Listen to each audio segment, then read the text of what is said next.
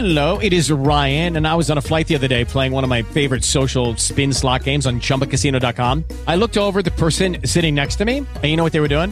They were also playing Chumba Casino. Coincidence? I think not. Everybody's loving having fun with it. Chumba Casino is home to hundreds of casino-style games that you can play for free anytime, anywhere, even at 30,000 feet. So sign up now at ChumbaCasino.com to claim your free welcome bonus. That's ChumbaCasino.com and live the Chumba life. No purchase necessary. VGW. Void were prohibited by law. See terms and conditions. 18+. Lucky Land Casino, asking people, what's the weirdest place you've gotten lucky? Lucky? In line at the deli, I guess? Aha, in my dentist's office. More than once, actually. Do I have to say? Yes, you do. In the car before my kids' PTA meeting. Really? Yes. Excuse me, what's the weirdest place you've gotten lucky? I never win and tell. Well, there you have it. You can get lucky anywhere, playing at LuckyLandSlots.com. Play for free right now. Are you feeling lucky? No purchase necessary. Void where prohibited by law. 18+. Terms and conditions apply. See website for details. You're listening to The Sports Fix. Portions of the Sports Fix brought to you by Fantasy Jocks. Looking to upgrade your league trophy? Check out FantasyJocks.com for championship belts, rings, trophies, and more. Sports Fix listeners, don't wait all day or all week to get in on the fun. The party doesn't stop when we go off the air all week long. The Sports Fix social media sites are your one-stop shop for all things Cleveland sports. Jump over to Facebook.com/TheSportsFix, Facebook.com/TheSportsFix, and become a fan today because we love fans and they create some of the best sports talk in town, Daddy. You'll enjoy talking to your fellow Cleveland sports fans on the Sports Fix fan page. And if Twitter's your thing, well, you know how we do it. Tweet with us at TheSportsFixCLE. It's that simple. Twitter.com/TheSportsFixCLE, baby. Chat live with the crew during all your favorite Cleveland sports events, tickets and contests and trivia and so much more. Get with us today, The Sports Fix on social media, Facebook.com/TheSportsFix. Tweet with us at TheSportsFixCLE. Join the Sports Fix on Facebook and Twitter today. I'm Tyler Zeller, and you're listening to The Sports Fix. Live in Ohio, it's time to get your fix. The Sports Fix.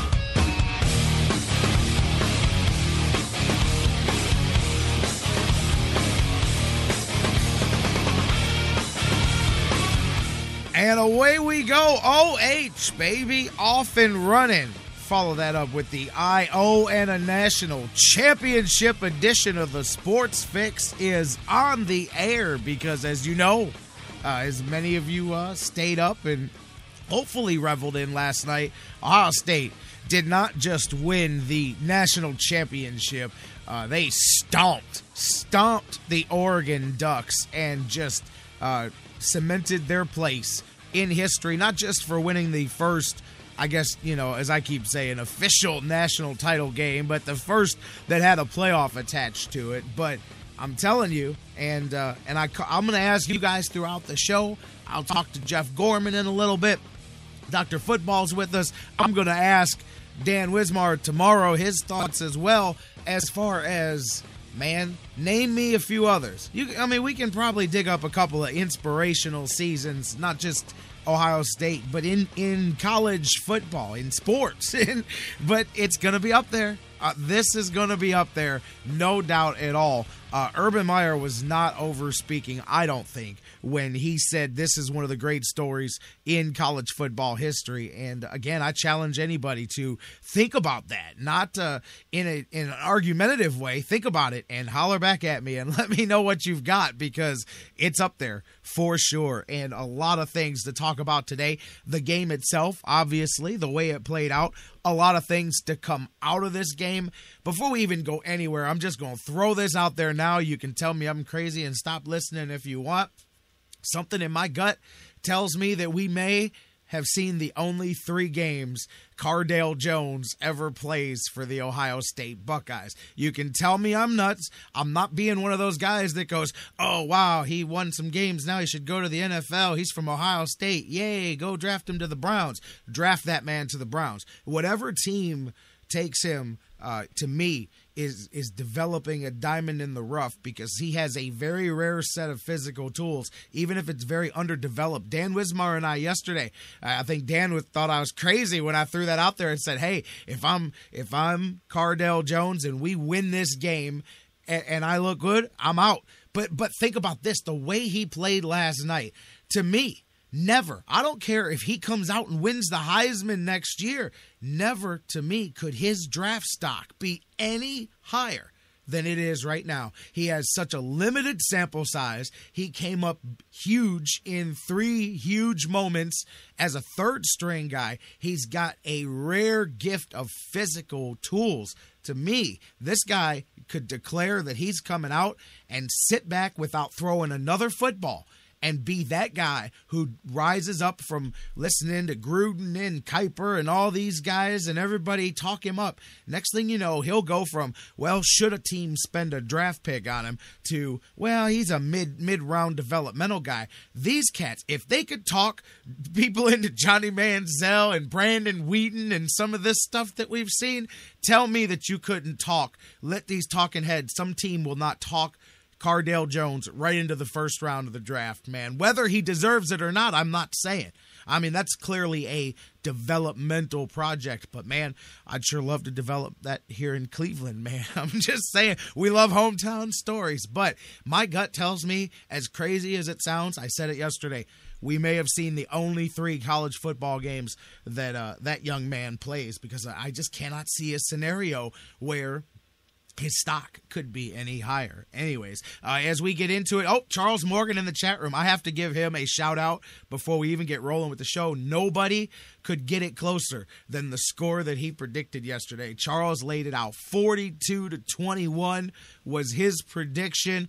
42-20, the final score. I'll tell you what, Coach Tress also nailed it yesterday. He had predicted 38-20, and a lot of people got on him on the national stage when he said that, but he predicted, Jim Tressel, 38-20, 42-20, the score there. But yeah, Charles, pat yourself on the back because you came within 1 point of nailing that perfect. 42 points. For those of you that listened yesterday, Dan Wismar and I were talking about this. Of all the predictions that we got, the largest number of one score was 42. 37 different people in their predictions had 42 as the score for Ohio State. No other individual score was close. So we were joking about it yesterday, and they really did hit 42 a bunch of times anyway. And when they scored that final touchdown, I looked at my son and I said, they're going to score 42. And he laughed, and he had school yesterday, so he did not listen to the show. He goes, why is that so funny? I said, because we literally talked about the number 42 being the magic number on today's show, and boom, they nailed it. So if you listen, you know why that was funny. I had a few of you even hit me up last night and go, what's up with the 42? I said, I know. But anyways, congratulations to Charles there for nailing that score. And we're going to talk about the game, obviously, a lot. First hour dedicated here, Ohio State Buckeyes, national champions. This one is not controversial. It's not, there's nobody that was left out of the dance. I don't care. TCU, I don't want to hear it. There is nobody that can argue with this one, and the Ohio State Buckeyes first formal playoff style national champions. Jeff Gorman. Normally we do the baseball thing today, but not today, man. It is National Championship Tuesday, baby, as the Ohio State Buckeyes have now won the 5th most national titles in the era of the polls and the national titles since 1936. The only schools to have won more national titles now than the Buckeyes. Alabama leads the way with 10, Notre Dame with 8, Oklahoma and USC just one more than the Buckeyes at 7. So next season, the Buckeyes can look ahead to tying that one because, brother, this wasn't even supposed to happen until next year. Dan and I have been saying, Dan's our regular Buckeye conversation, and we've been all season long talking about, boy, this is really all set up for next year. And this season was supposed to be to get as much as you could out of it, especially after the stuff early on. And then, man, I'll tell you what, can you say, and I'm not doing, this is not the usual, hey, we win a few games and now we feel good about ourselves. Can you say dynasty and seriously think ahead to the next couple of seasons, the recruits that are still coming. Speaking of, this is where you're at when you're Urban Meyer. You're winning a national title, and at halftime, you're locking up recruits at the same time, man. You got to love that. For those of you guys that didn't notice, we'll talk more about that later on here. A couple of recruits commit during halftime of this thing last night. But, man, just a feel-good night, and like I said, think ahead for the next few years. Look at what's coming. I think they've got a half a dozen more quarterbacks eligible to play next year, man. So I'll tell you what, going to be a lot of fun in the future. Going to be a lot of fun today to talk about it. Let's do it, and I want to talk to you, of course, so let's get rolling. Welcome, my friends, to the Sports Fix. J-Rock with you here. That's me, Jerry Myers. If you're here for the first time or if you're here every day, welcome in live across the Sports Fix radio network. Maybe you're enjoying the show on TuneIn and TuneIn's radio apps worldwide. Maybe you're listening on Spreaker and Mixlr and their digital applications. Shout out to everybody enjoying the show live as well. On our home base, thesportsfix.net. It is your one-stop shop for all things Cleveland sports and Sports Fix, replays of the show, all of that.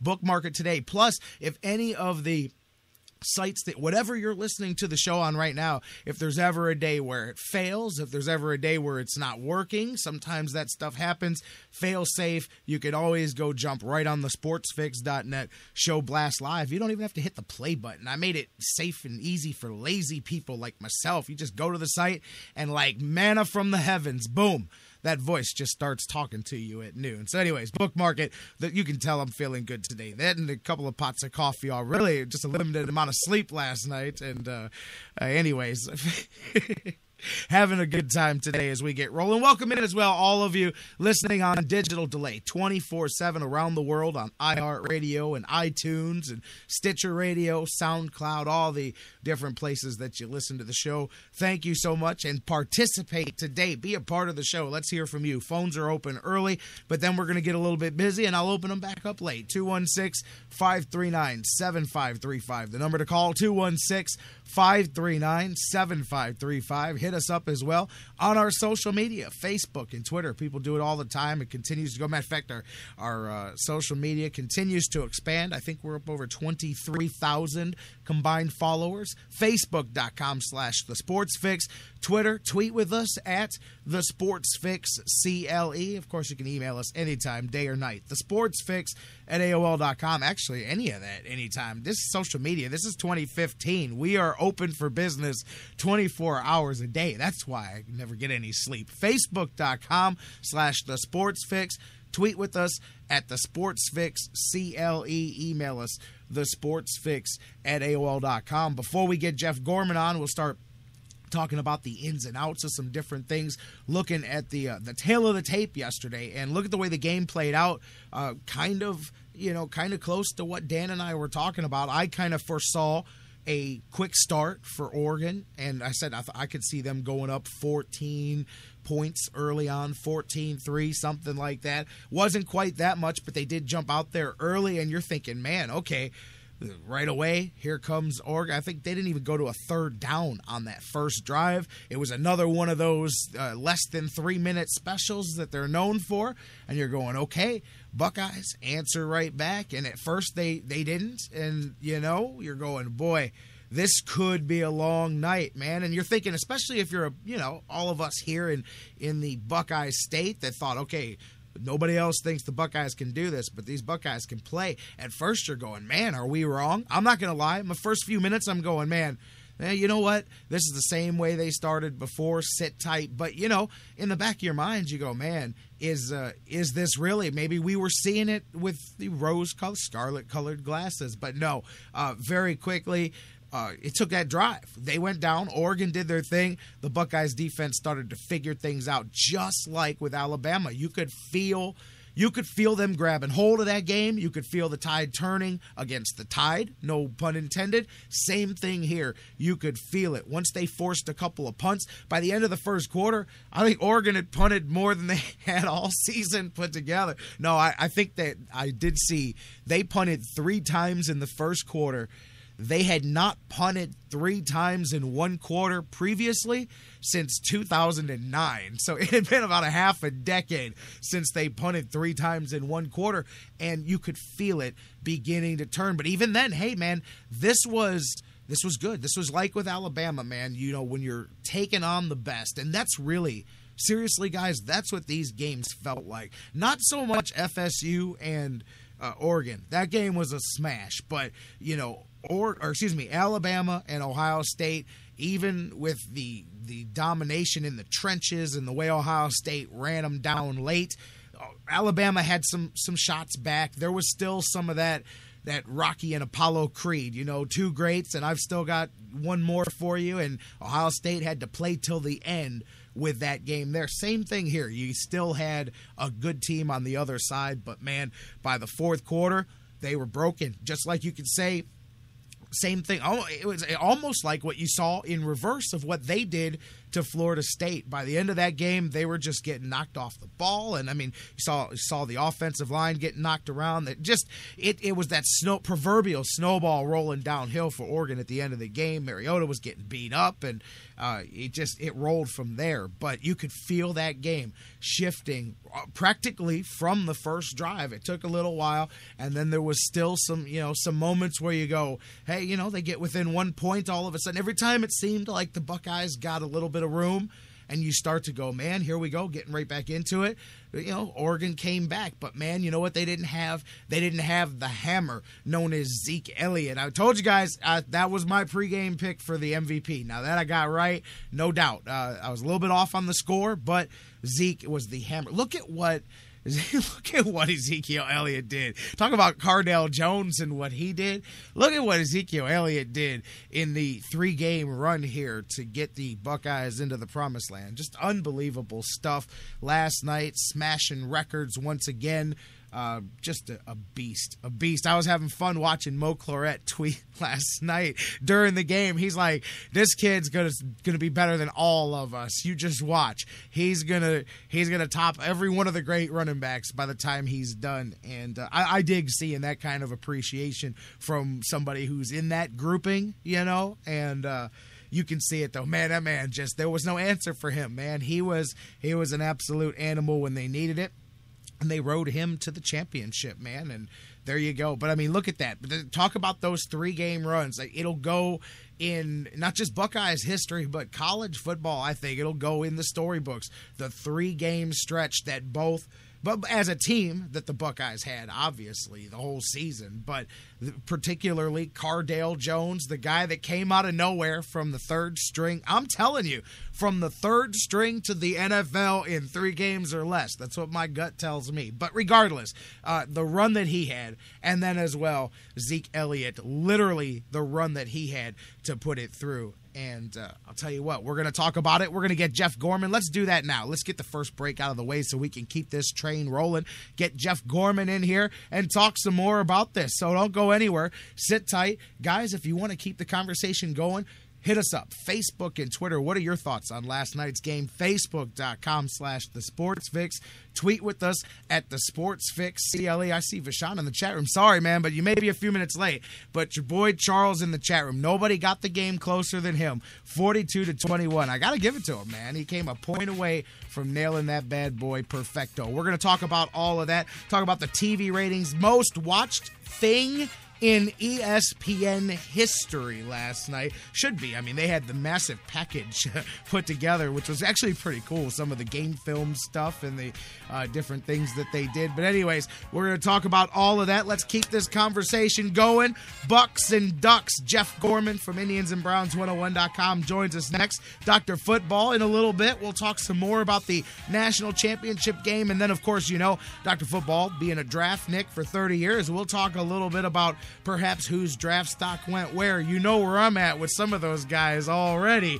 But we'll talk about some of that here. Who came out of the game looking, smelling like a rose here when it comes to the NFL draft. Plus, NFL coaching carousel going on already. John Fox out, Rex Ryan in Buffalo. We'll talk about all of that. Cavs tonight, a ton to do. But we're talking Buckeyes, baby. National championship Buckeyes. Jeff Gorman joins the conversation when we come back. You keep keep your thoughts rolling. Facebook.com/thesportsfix.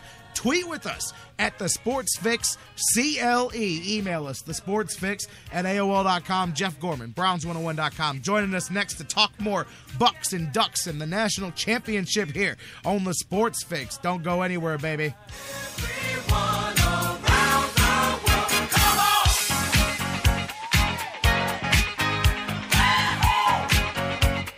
It's a celebration.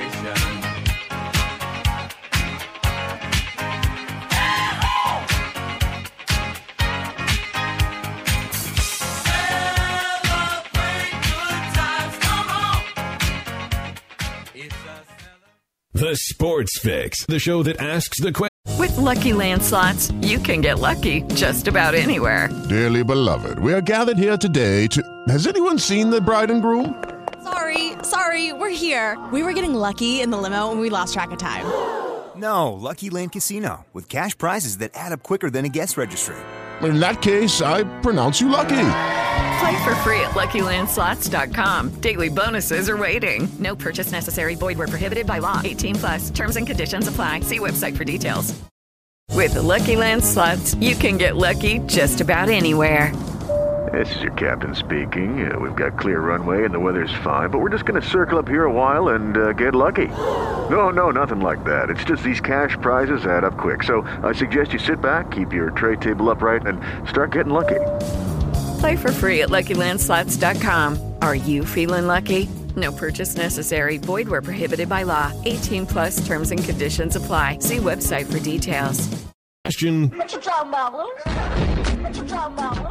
What you talking about? What you talking about? What you talking about, Lou? What you talking about? What you talking about, Lou? What you talking about? What you talking about, Lou? We'll be right back.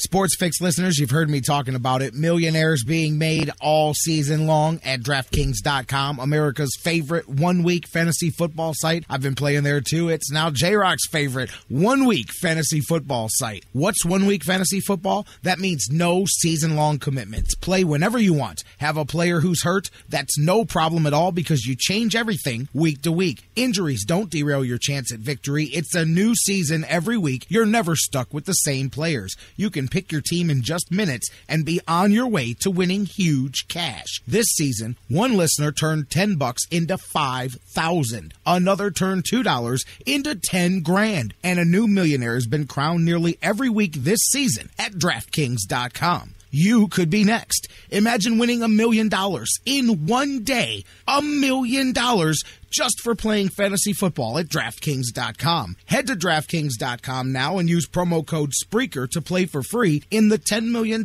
Fantasy Football World Championships. DraftKings.com. Bigger events, bigger winnings, bigger millionaires. Enter Spreaker now at DraftKings.com. Sports Fix listeners, like us on Facebook today. Facebook.com/The Sports Fix. Football season is party season at Harry Buffalo North Olmsted. Everyone wins at Harry Buffalo. Every Saturday is Coors Light College Football Saturday with $6 pitchers, 4 bottles for $10, and the Buckeyes in full HD. Football season is most definitely party season, and your headquarters is Harry Buffalo North Olmsted all winter long. Harry Buffalo, join the herd.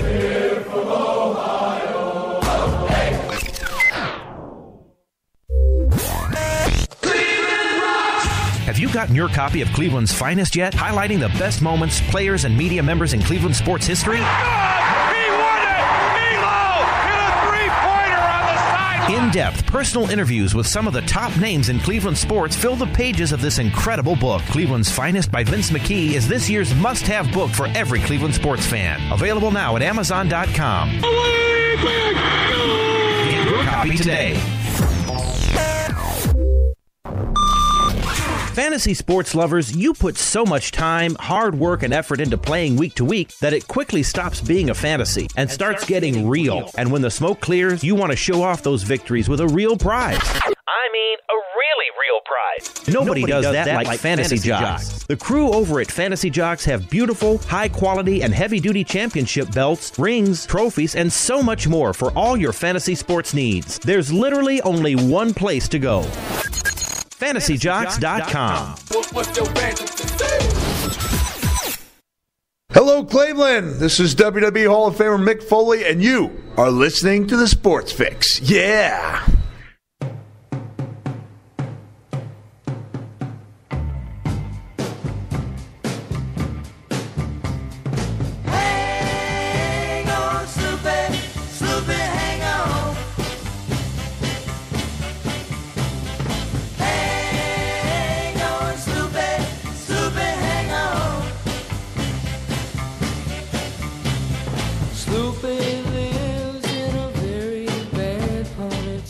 Good to hear that start playing as the clock ticked down last night and the Ohio State Buckeyes, baby, raising the flag on an improbable 2015 national championship. It's the 2015, I guess, even though they only won the tail end of it in 2015. The rest of it was the 2014 season. Either way it goes, man, I'll tell you, again, I challenge you guys, not just immediately, but over the next few days as we talk on our social media, all the conversations we have, let me know if you guys have got some other ones. I know there's a few that are up there as far as the combination of circumstance and inspirational value and actual tangible what they did on the field, man. I got to tell you, there's not many. This is going to be right up there for sure. And again, think about it, brother. Seriously, keeping it real. This was supposed to be, hey, imagine what this team's going to be next year. This was, hey, oh, man, they're going to pull it together and show some good things, and, boy, it's really going to come together next year. Next year came early, and next year's still on the horizon as well. So I'm telling you, this is, again, I say not the happy homer stuff that you get sometimes when, people win 3 games in a row and they buy their Super Bowl tickets a hair early, but I'm telling you, this is potential dynasty stuff coming here over the next few seasons with the Buckeyes and Urban Meyer too. We'll have that conversation. Where does he go? Because he now continues. There's a lot of people that don't care for him, a lot of people that don't care for the Buckeyes, and that's the thing. That's how you know. Seriously, that's how you know how impressive what Ohio State did this year was. Man, even the truly well, not all of them. You should have heard a couple of the nasty messages we got this morning. But the majority of the sensical anti-Buckeyes people, even they had to go, man, I don't know where you pick holes with this one here. Let's talk about it all. Keep talking about the tales of the game here. Jeff Gorman's gonna join us. Usually, hey man, we blew the format out the window today, so it doesn't matter what we usually do. Jeff's gonna talk some Buckeyes with us here. You keep talking with us. Facebook.com/The Sports Fix. Tweet with us at The Sports Fix CLE. Email us thesportsfix@AOL.com, and let's do it. Let's go to the phones here as soon as I find the button. There we go. Jeff Gorman, Browns and Indians 101.com. It doesn't matter. We're not talking Browns or Indians. We're not talking about anything but Buckeyes 101 today, as the Buckeyes seriously put the exclamation point. They dotted the I, as they said at the end of the game last night on not only the Script Ohio, but a national championship out of the playoffs. With that, Jeff Gorman joining me. Jeff, how you doing this morning? I'm doing fantastic, J-Rock. I appreciate you allowing me to go a little bit off book to be able to talk about Ohio State. And I know that I didn't go there, but I know that all of us in Ohio, you can wake up today and say it's a great day to be a Buckeye. Oh, absolutely. Again, normally, no offense, I'm very rarely the guy to do this, but I will never ditch an Indians conversation for draft talk or any of that nonsense. But it is a special occasion today. Of course, traditionally, Jeff doing some Indians talk. We've got plenty of time. By the way, 4 Mondays left until the spring training starts. But anyways, last night, a great one. And when you texted me this morning and said, what are we talking about? I said, Buckeyes, of course. What else are we talking about today? Because that's where the focus is. What were your thoughts last night watching the game? First off, I don't think I got a chance. I don't know if did we talk last week? What were your thoughts going into the game and then how it played out?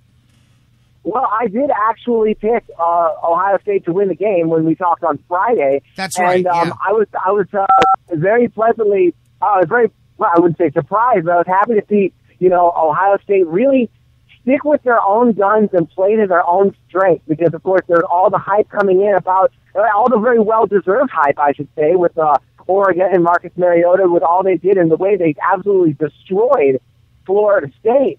And, you come in and say, well, gee, how if they put 59 up on Florida State, what's going to happen against Ohio State? But, they just were not rattled, even internally. They were just very well prepared, even with what they did with the whole having the offensive linemen lose a little bit of weight. Not that that was really, anything that really affected things, possibly psychologically for them, made them feel like they had a little bit of a boost.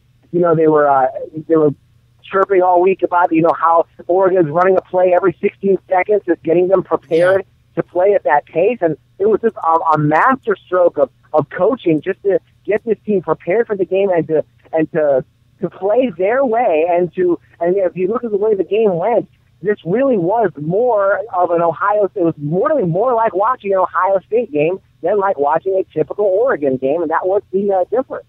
Absolutely. I mean, the physicality, you could just really, they took hold of that one. And, for the grief that Fickell gets and different guys, I get a lot of the criticism. I'm not saying that things aren't deserved from time to time, but look at just the last two games. Both of these games, similar situations. The other team comes out and does their thing, and you're going, oh boy. With Lucky Land Slots, you can get lucky just about anywhere. Dearly beloved, we are gathered here today to... Has anyone seen the bride and groom? Sorry, we're here. We were getting lucky in the limo and we lost track of time. No, Lucky Land Casino, with cash prizes that add up quicker than a guest registry. In that case, I pronounce you lucky. Play for free at LuckyLandSlots.com. Daily bonuses are waiting. No purchase necessary. Void where prohibited by law. 18+. Terms and conditions apply. See website for details. Boy, what are we? But each time it was almost like that's what Ohio State. I'm not going to say that's what they wanted. You don't want the other team to just come and walk right down on you. But boom, here's what we're up against. Now we see it in real time, in real speed. We can talk it up all we want. Now we've seen it. All right, let's adjust. And that's what they did a hell of a job with, was adjusting and changing things on the fly, figuring things out quickly and shutting it down, and then just taking control of those games. Right, and that's something that Oregon has been able to do throughout the year, is to capitalize on turnovers. And as great as it was to see Ohio State win, they won by 22 points, but they coughed the ball up 4 times. And, usually that's an absolute recipe for disaster for any Oregon opponent. And, they just kept their heads. And, those are momentum-changing plays the other way. But, sometimes they bent a little bit, like the big pass down the field for Oregon. But, they didn't allow Oregon to grab the momentum and seize it. And I think the reason why was because they were able to control the ball on the ground. I mean, just imagine, you talk about how Oregon puts up so many points and so many yards, and they did pretty well. But, when you only hold the ball for 22 and a half minutes, there's only so many points that you can score. Absolutely, and you bring up the turnovers. Think about that. Think about if Ohio State did not turn the ball over the way that they did. What potentially could have happened, because that was, for all intents and purposes, what was keeping Oregon in the game for a while. Right, especially in the first half when it was pretty close. Ohio State was coughing the ball up and Oregon was coming down. Like you said, it wasn't necessarily the points that Oregon was scoring or was not scoring, but, if Ohio State could have just hung on to the ball and just kept motoring down the field, they could have scored 50-some points on Oregon. It really could have gone down as, even more of a blowout than it was. I mean, this was not a close game, and it's amazing how when we talk about the overall specter of the BCS and now going into the college playoff system, this is a game that would have, last year, wouldn't have happened. Would have been Alabama versus Oregon, the two teams that Ohio State beat, and Ohio State would have been on the outside looking in. And it just shows how they were able to get the chance to beat them both on the field, and that is really gratifying. Absolutely, and I mean, you can already, I'm sure, hear the wheels turning on how they can continue, because you always have to improve on it, even when it doesn't necessarily need it. This was the first year with that, but yeah, think about it. And I mean, obviously, we're in a good mood because Ohio State won, but for the first time, there is no specter looming over this. And I know some years you do end up with an undisputed, but most of the time you don't. There was somebody who was left out, somebody who didn't get to play, etc., so forth. And same thing here. You might be able to say somebody felt left out, but you can't argue with the way this thing played itself out. The 2 victories Ohio State got were incredibly impressive, and they answered both of the questions that people thought that they couldn't answer. Same thing on the other side. I mean, Oregon took care of their business first, and then they got handled second. But the way it played out, there's no doubt, no dispute, no questions. And like you said, it really shines a light on just what a better – say what you want if it should be 6 teams, 8 teams. Eventually they'll find a way to put 24 teams in the thing and make more money off of it. But it shows what a difference it is than the BCS, because as you said, these teams wouldn't even have been there. I don't know if either of them would have. You may have had Alabama and Florida State if there was a final game there, So either of these teams could have not been there, and that's the stark bright light shown on what this changed, is that at least you don't have a scenario like that, and it makes you go, man, you wonder, what could have. You can't go backwards, but at least now going forward, you can hope that the best teams, at least the best at the top, maybe somebody will feel left out, but the best teams will play each other, and more years than not, the best team will win. Right. It's not even going to be like, well, one team had a good game, one team had a bad game. You've got to have at least 2 good games. Of course, more if they expand it down the road. But there's no backing your way through. And that's just pretty much like the NFL with the Super Bowl. You got to buy through. You still got to win a couple games and then win the Super Bowl. So, it was a very satisfying situation to see, the championship being celebrated on the field with the trophy and the confetti, knowing that you don't have to wake up and see, well, how did the polls go? It was very, very decisive. And it was interesting to see how the whole era began with the college football playoff, because, of course, the first basketball championship was also Oregon and Ohio State back in 1939. That was played at my school, Northwestern, and Oregon won that one. So Ohio State got a very belated measure of revenge. There you go. Way to tie that back into history. And let me ask you something, man. There's a lot of different angles coming out of this. So let me start with Urban Meyer, man. What do you think this does to him? When I talked about people, they don't like, some people don't care for Urban Meyer, don't care for Ohio State, etc. But, Urban Meyer now joins Nick Saban, the only 2 head coaches there to win national titles at that level with 2 different schools. He's got 3 national titles now to go with the 2 that he won at Florida. And as I was saying, I think you see it too, on the cusp of more. Regardless of, dynasty is a big word, but there's a few big years coming for this Buckeyes team where they'll be right in the mix with everybody else, at least at a worst case situation. So, what does this do? Where does this put him in your mind? Does it just continue to move him up the list of some of the better coaches of all time in college football history? Oh, yes, definitely. I think that he's in a situation where, he's in a great spot. He's already got 3 championships under his belt. As like you mentioned, just him and Nick Saban at 2 different schools. That's pretty rarefied air as it is. But you got to realize he's only 50 years old, and he's at his destination. This is where he's always wanted to be from, of course, growing up in Ashtabula. When he was down in Florida, he would talk about wanting to go to Ohio State. And, eventually he finally got that opportunity. And now, he's got, a lot of time and a lot of talent and a lot of positive momentum talking about, the next several years with, recruits. You're going to get the best recruits out of Ohio and a lot of good ones from around the country that maybe you didn't get because, like Lee Sprinkle said yesterday, this is a really special place. And, so he's got a chance to really, if everything goes well, with his health and everything, as long as everything holds up, he could eventually go down as one of the top 3 or 4 head coaches of all time, as long as things keep rolling the way they are, because he couldn't have any more positive momentum than he has right now. For sure. And, the same storyline that we've talked about that makes the Ohio State story so amazing also validates, I think, a part. And this is where people may differ on who gets credit. And everybody, it's all or nothing. And Twitter's the same way. One person's got to get all the credit for something always. I mean, it's usually a whole bunch of people that have to do with how things happen, how people develop. But there's always, hey, this coach made him great. Well, it was him and like 12 other people helped, but whatever. But how much of the credit do you think and how much more validation does it give Urban Meyer looking at how many quarterbacks the Bucs went through this season? And, to me, that's a lot. To steady the ship in all aspects of being a head coach and then deal with just one change at the main position there, but multiple ones, and then be able to not only have them ready to play, which, as we've seen, say what you want, man, but having them ready to play is not the easiest thing. Browns had all season long to have John Manziel ready to play. I'm just saying there's no guarantee those cats are always ready to play, but you get them ready to play and then have them able to go out there, have the confidence that they do. Granted, Cardale Jones is a special guy, and so is J.T. Barrett, and so is Braxton Miller. But, I think Urban Meyer has to get a hand in the credit there as well, too, on being able to keep that ship moving.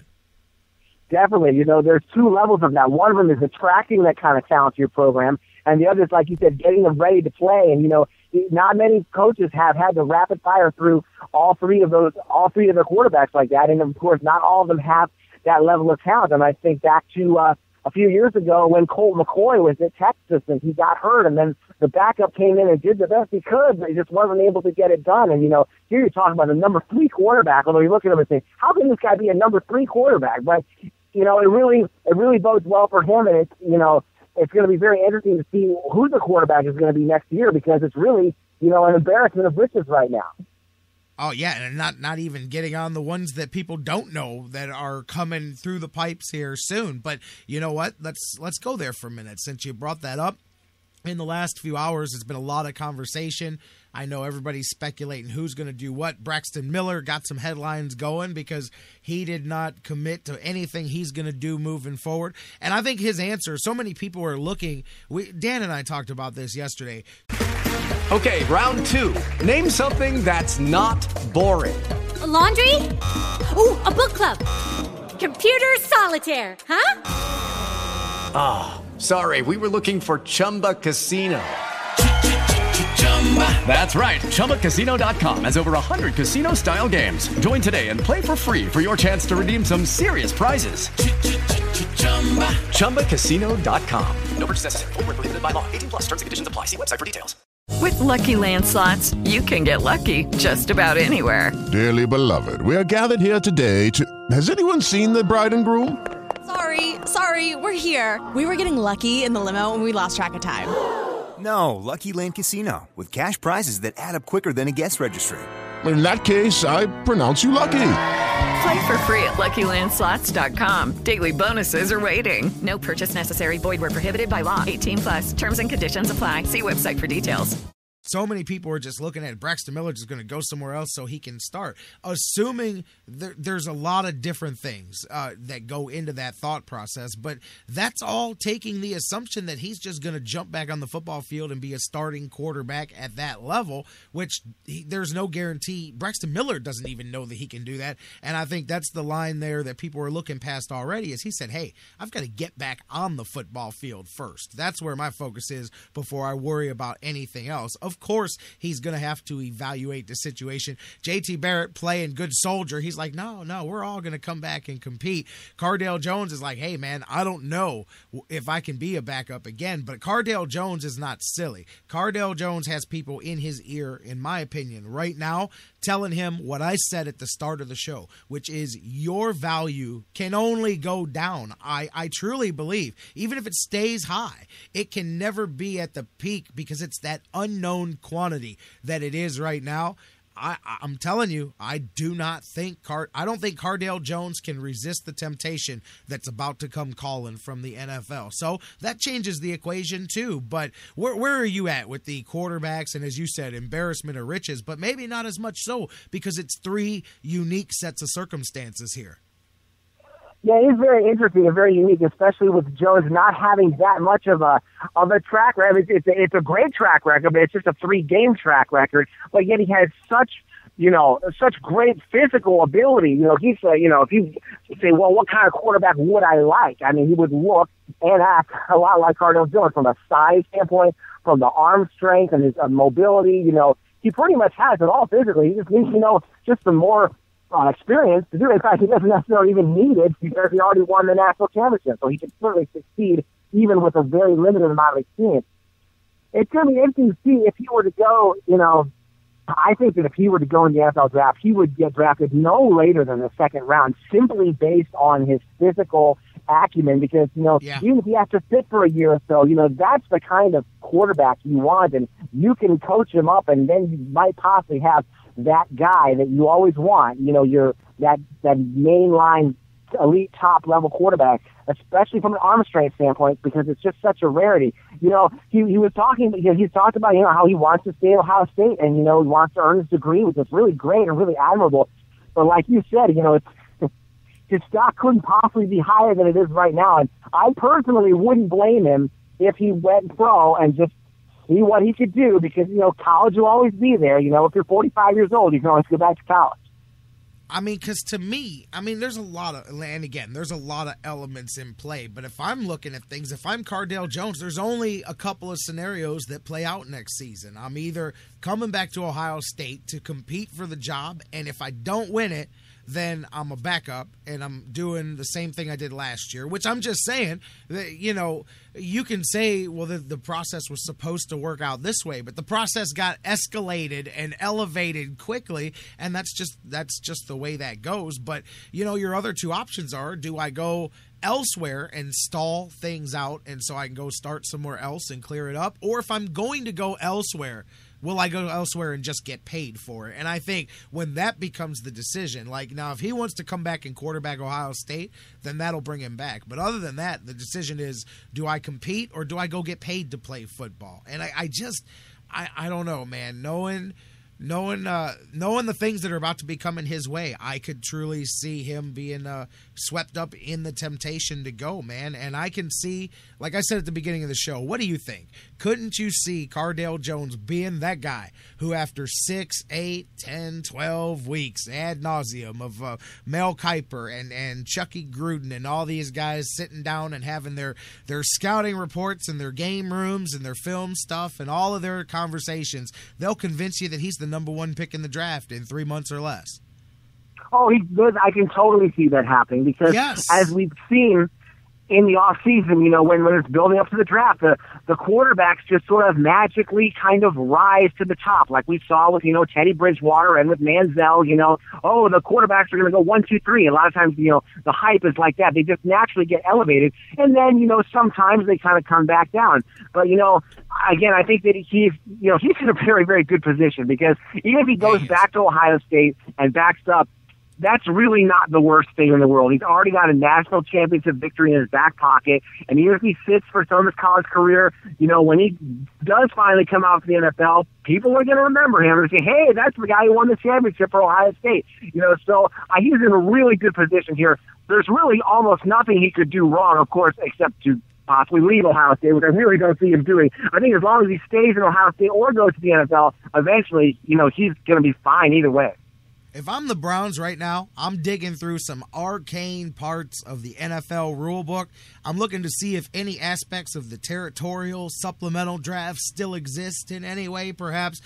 Maybe claiming a supplemental pick. Hey, you don't want to come out? That's cool. We're just going to draft you anyway, and we'll just hold on to your draft rights here just in case you change your mind. But remember the old territorial draft? Back in the day, that's how the draft went. Guys come from Northeast Ohio would go to the Browns when they came out. And that's the way it used to be, anyways. But I think the USFL did that too, didn't they? Well, yeah, absolutely.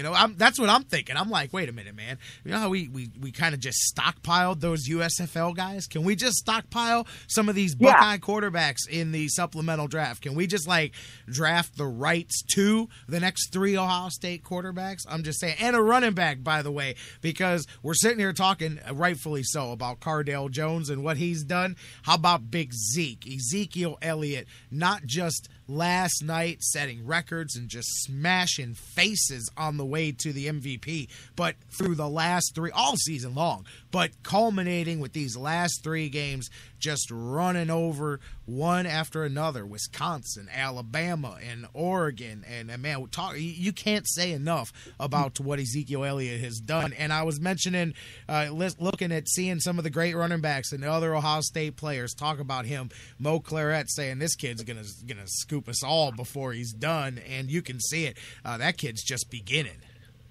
Oh, yeah, he was just dynamite. He was really the engine that drove everything for Ohio State last night. And the best thing he did was he made it so Carnell Jones didn't have to put it all on himself. He didn't have to match Mariota's, pass for pass. Because, Jones had a pretty decent game. Not a great game from a statistical standpoint. I think his rating was only like a 58 or so. But he didn't have to because, Ezekiel was doing it on the ground, and the way he was, cutting and he really had that sort of Earl Campbell / Kevin Max type quality to just not go down on the first contact, to bounce off people, to keep going. And he was just rumbling through guys. He would go through piles and he'd come out on the other side. So, and the fact that he could do that now as just a sophomore, Ohio State has a lot more of good stuff to see from Ezekiel Elliott, no matter who the quarterback is next year. And the offensive line, you got to give them credit too. They really did a super job of springing some holes open for Elliott.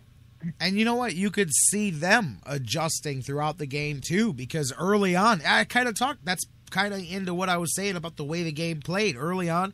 Oregon came with it, and it took a minute for the Buckeyes to adjust. They were getting through that offensive line a bit. They were getting back there for much of the first half. They were rushing things a little bit, but as you said, good job not only to continue to pound and continue to wear them down, but good job of adjusting throughout the game by the offensive line as they continued to pick up the different rush. And then, too, that was a bit confusing, too, because then you see a lot of three-man rushes in the second half, and you're like, man, I don't know. But regardless, either way, the way it played out, Ohio State just got stronger and stronger and continued to pound down in the second half. That's right. It really worked out well, and that's the way that they were able to beat Oregon, was to be able to get those long, sustained drives and to keep Mariota off the field. So he's not going to be able to put up those 50 points when you're controlling the ball, you're controlling the clock, you're limiting his opportunities. And that's, I know a great running game doesn't always beat a great passing game, but it certainly helps. If you are going up against a devastating passing game, the best thing you can do is to get the run established, and that's exactly what Ohio State did, just be able to run the ball that effectively, and it really took Oregon out of their element where they just love to throw the ball up and down the field. They just weren't able to do it.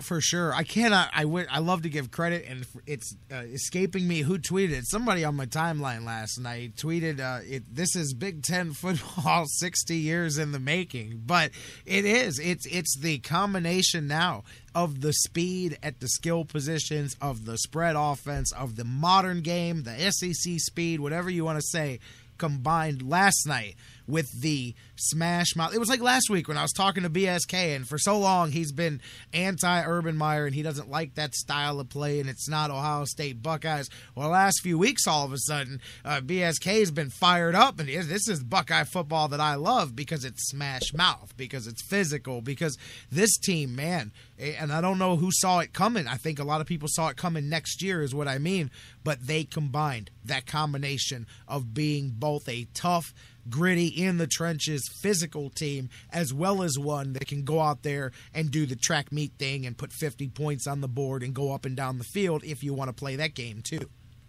That's right. It's amazing how the narrative has changed just from just a few years ago. People were saying Ohio State didn't have the athleticism, it didn't have the speed to deal with teams like Alabama and other SEC type of teams.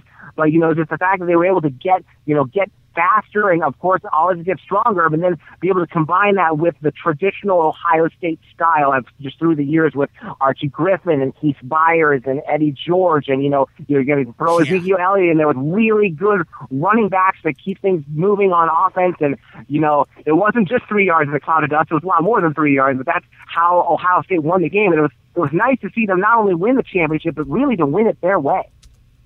Absolutely. You're listening to the Sports Fix. J-Rock, Jeff Gorman talking here. Matter of fact, I'm trying to get the total here. I believe this season, isn't it the second highest rushing total in Buckeyes history here was Elliott? I'm not positive on that one, but I thought I saw that one here in my research for that. But he broke the record, the Buckeyes record for rushing in a bowl game here for the national championship game as well. Really, not enough superlatives can be put out there for the physical, imposing rushing attack that the Buckeyes dropped on the Oregon Ducks.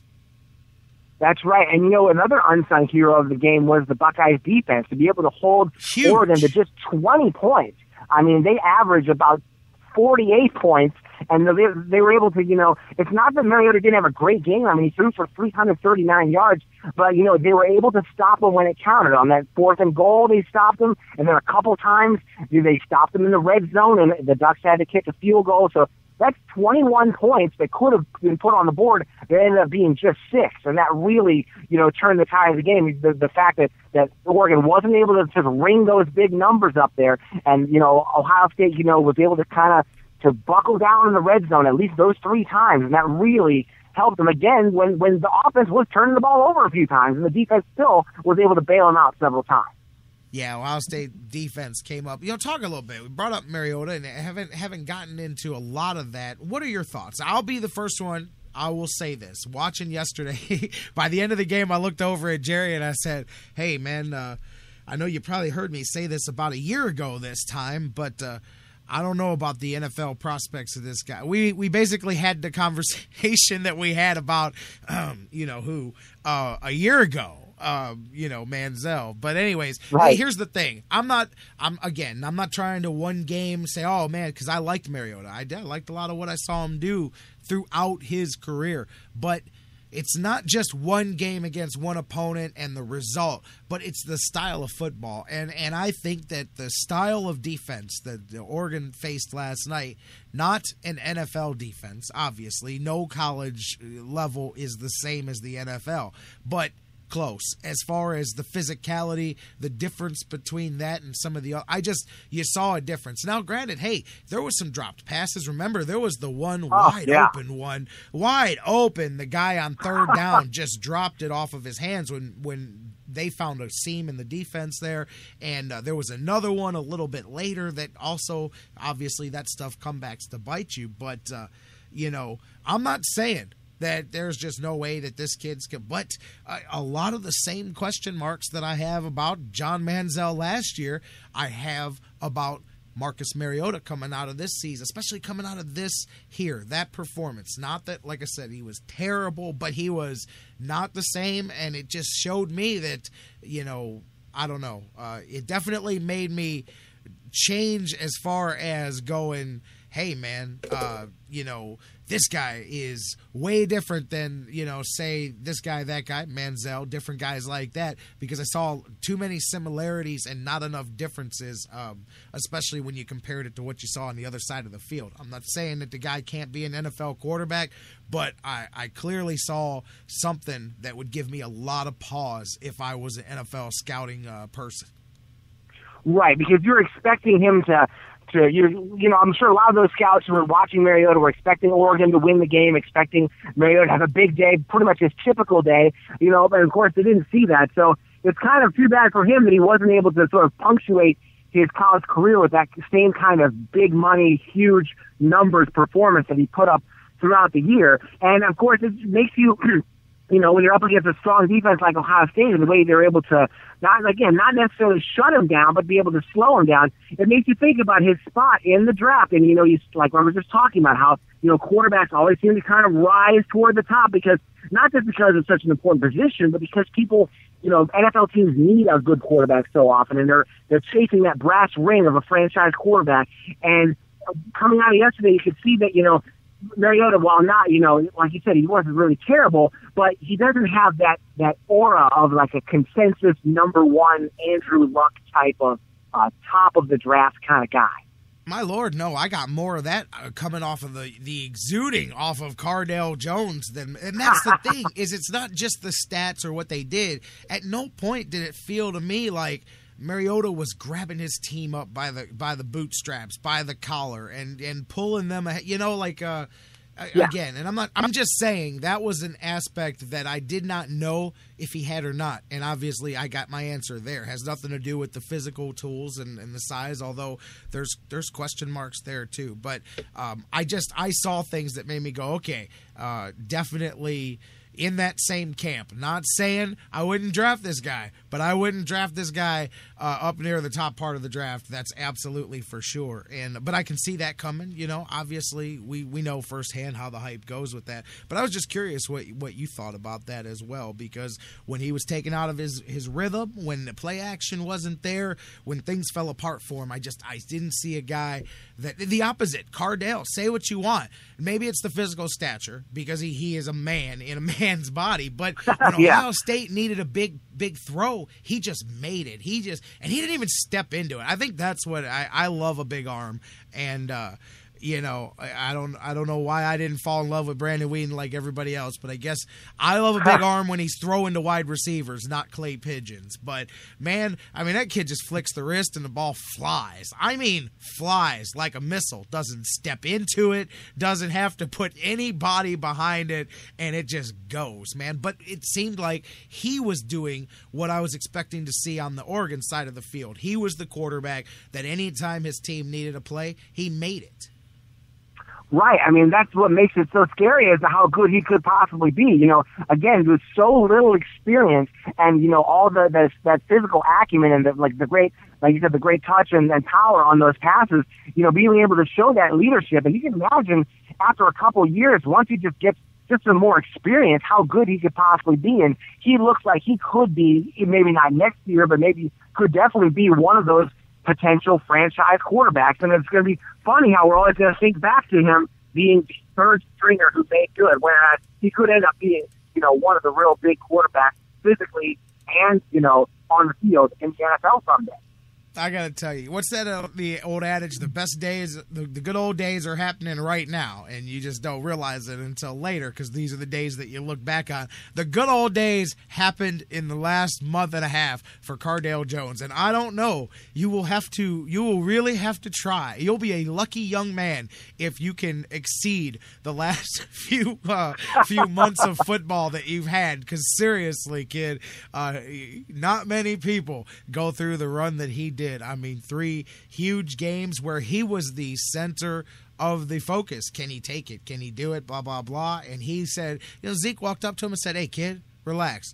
Get on my back and I'll carry you through." And they did. But again, I saw some of those qualities. I was curious where you were there with Mariota and his performance yesterday, man. And both of these teams, regardless, obviously, well, I can't say regardless because Hello, it is Ryan, and I was on a flight the other day playing one of my favorite social spin slot games on ChumbaCasino.com. I looked over at the person sitting next to me, and you know what they were doing? They were also playing Chumba Casino. Coincidence? I think not. Everybody's loving having fun with it. Chumba Casino is home to hundreds of casino-style games that you can play for free anytime, anywhere, even at 30,000 feet. So sign up now at ChumbaCasino.com to claim your free welcome bonus. That's ChumbaCasino.com and live the Chumba life. No purchase necessary. VGW. Void where prohibited by law. See terms and conditions. 18+. With Lucky Land Slots, you can get lucky just about anywhere. Dearly beloved, we are gathered here today to... Has anyone seen the bride and groom? Sorry, we're here. We were getting lucky in the limo and we lost track of time. No, Lucky Land Casino, with cash prizes that add up quicker than a guest registry. In that case, I pronounce you lucky. Play for free at LuckyLandSlots.com. Daily bonuses are waiting. No purchase necessary. Void where prohibited by law. 18+. Terms and conditions apply. See website for details. Depending on who comes back, who doesn't come back, that changes things. But obviously the Buckeyes, could you see Oregon, another run coming right back around? Obviously what happens at quarterback would go a long way into that as well. But could you see both of these teams at least being back in the playoff conversation here same time next year? I'm not so sure about Oregon. I'm not saying that Mariota was really everything for them, but, he was definitely the clear class of that team. And I think it's going to take really another pretty special quarterback to get them where you want to go because, that whole system of Oregon is predicated on having an outstanding quarterback, and you just can't always find one, and sometimes even the one you have gets hurt. So it would be kind of a surprise if without Mariota they could put it back together and make it all the way to the top 4 to the championship next year. Ohio State, of course, have a lot more confidence in considering how young everybody is, how many people they have coming back, and I'm not saying Ohio State's definitely going to win it all, but they're definitely going to be in the conversation for the next 4 or 5 years. They're always going to be a serious playoff contender because they are just completely loaded. Like you said, they weren't expected to be at this level until next year. They won it all last night. Yeah, embarrassment of riches, as you said, and they continue to improve upon that. It's going to be interesting. Talking, too, about coming back next year, assuming, of course, that I'm wrong about the Cardale Jones thing, man, I would think that you're looking at perhaps 2 of the top 3 or 4 Heisman Trophy candidates next year as well in Jones and Elliott there. No doubt Elliott at the top of they should have just gave him the trophy last night. They should have said, you know what, it's already 2015. We're just going to go ahead and spot you this from now. You can bring it back to us at the ceremony because he's coming for it. He's coming for it, my man. It would be pretty amazing to have a couple of Heisman Trophy candidates on the same team. It's very rare that you see something like that. And of course, if that were the case, you got to give the nod to Elliott simply for the way the team, performed last night and how it really is a good idea to have the run set up the pass. And, if they can keep running the ball like that, if they were able to run the ball like that against, Alabama and Oregon, I think they should do fine against the people on their schedule, throughout the year. I think that, as long as Elliott stays healthy, and again, who knows who they have, backing up, probably some very good talent as well. I think that he's going to be a pretty good candidate. If he stays healthy, he should definitely be a Heisman candidate because, again, he was really rolling up the yards last night and showing that he has the ability, just as a running back to be able to cut and move and bounce off tackles. If you have that innate, ability to just not go down as a running back, as long as you stay healthy, you're going to go a very long way. Sports Fix listeners, J-Rock, Jeff Gorman talking about the Ohio State Buckeyes as we're about to roll into hour 2 here. Big victory last night, becoming the national champions. First playoff victory here, first playoff format national championship. Jeff Gorman, my man, talk to me a bit coming out of this thing, man. Final thoughts for you on the Buckeyes, on this game last night, on the season as a whole. Well, I think this was just really a great thing. I mean, it was just a really good day yesterday. I mean, literally everywhere. I didn't go out very much yesterday, but when I did, just about everybody I saw, including myself, was wearing an Ohio State shirt. It just brings the whole state together, and, to have something so positive like that, and, again, not just for 1 year, it's been a tradition, with 6 championships, and, you have just the way that football is important to this city, not just from, to this state, not just from the standpoint of having the Football Hall of Fame, but just, what a big thing high school football is, it's just, great for the overall culture of the state to have such a good day yesterday. And even leading up to it, everybody was just very positive, and there's just a lot of positive vibes, and then it all played out on the field just the way that we hoped, and it was just a great thing, and I was just happy to have everything work out so well yesterday for the entire state of Ohio.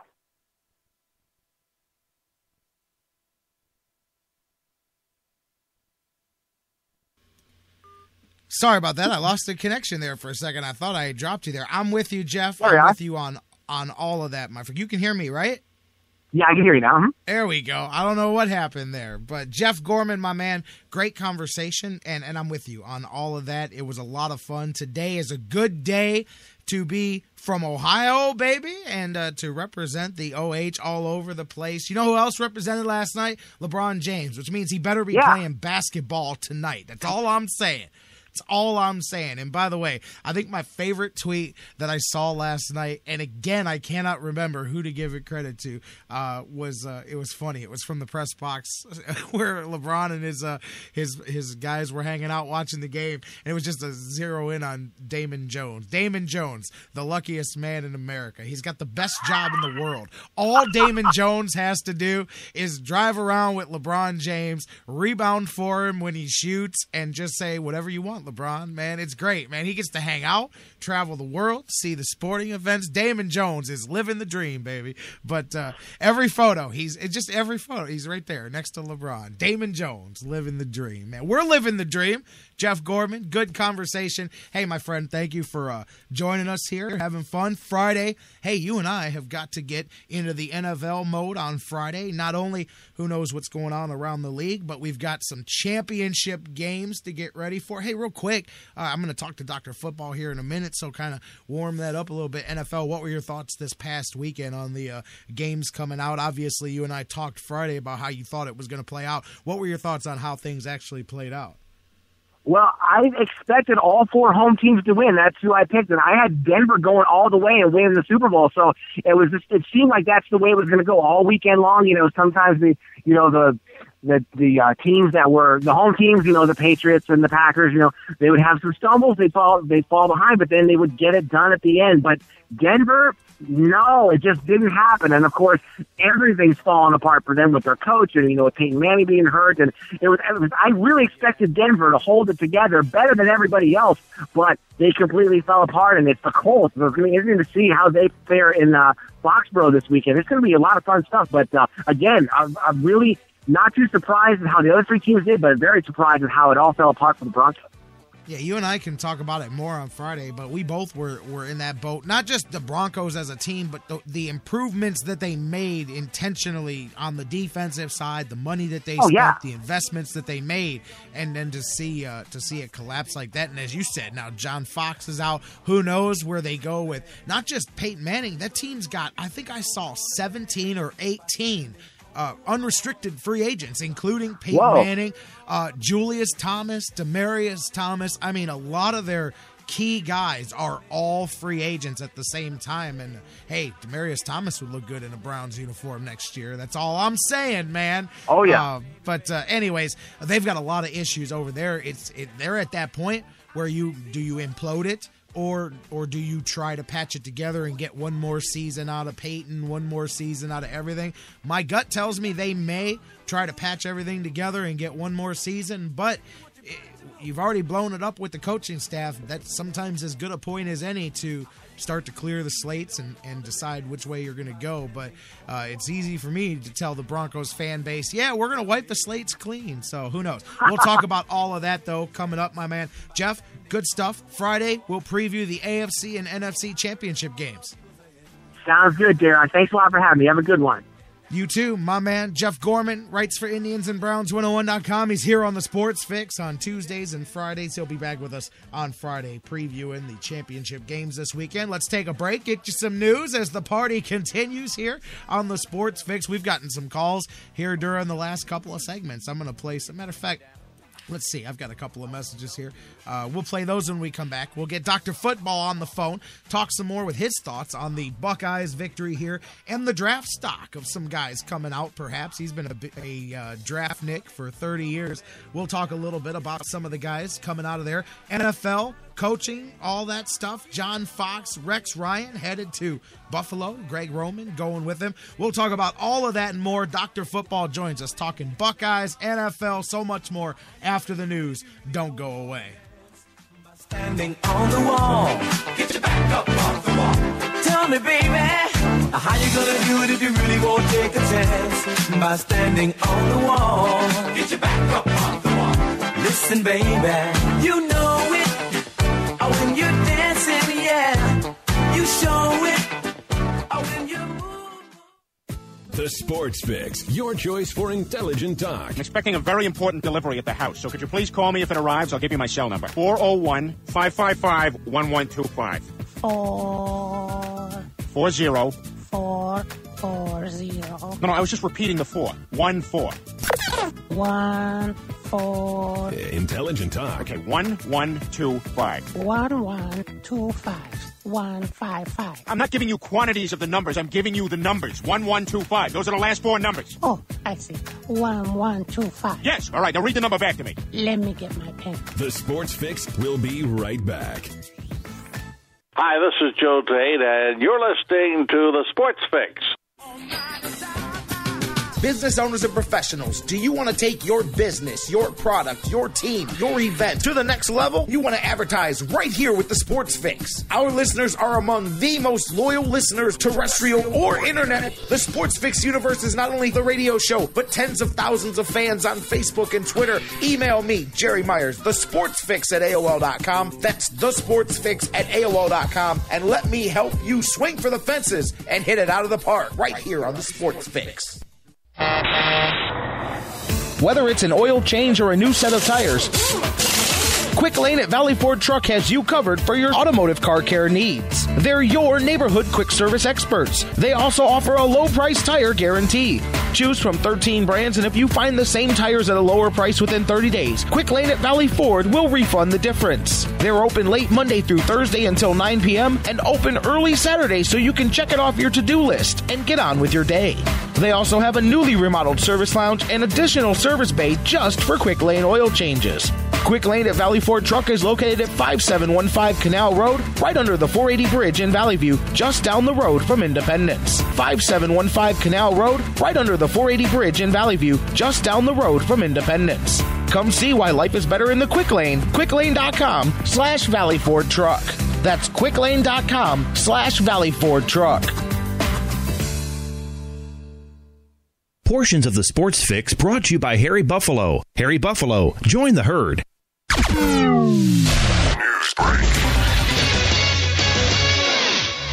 I'm Christine Lisi. Here's what's happening. The celebration continues for Ohio State in the aftermath of its 6th national championship.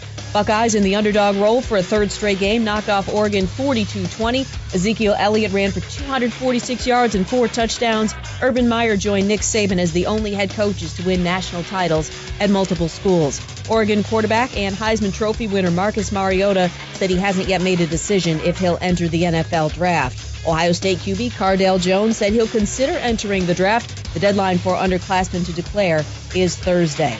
NBA, Cleveland's LeBron James, a game-time decision tonight against Phoenix. He's been out since December 30th with strains in his left knee and lower back. The Cavs just 1-8 without LeBron in the lineup this season. As he tries to return to the Knicks lineup for Thursday's game in London, Carmelo Anthony admitted he's probably going to need surgery on his injured left knee at some point. New York's currently stuck in a 15-game losing streak. NFL former Broncos coach John Fox will interview soon for the Bears vacancy, but he is not a lock for the job, reports ESPN's Chris Mortensen. Buying razors at the store shouldn't feel like getting punched in the gut. If you're sick of getting beat up by high razor prices, do something about it. Get amazing razors and grooming supplies delivered from DollarShaveClub.com for just a few bucks. That's DollarShaveClub.com. You're listening to the Sports Fix.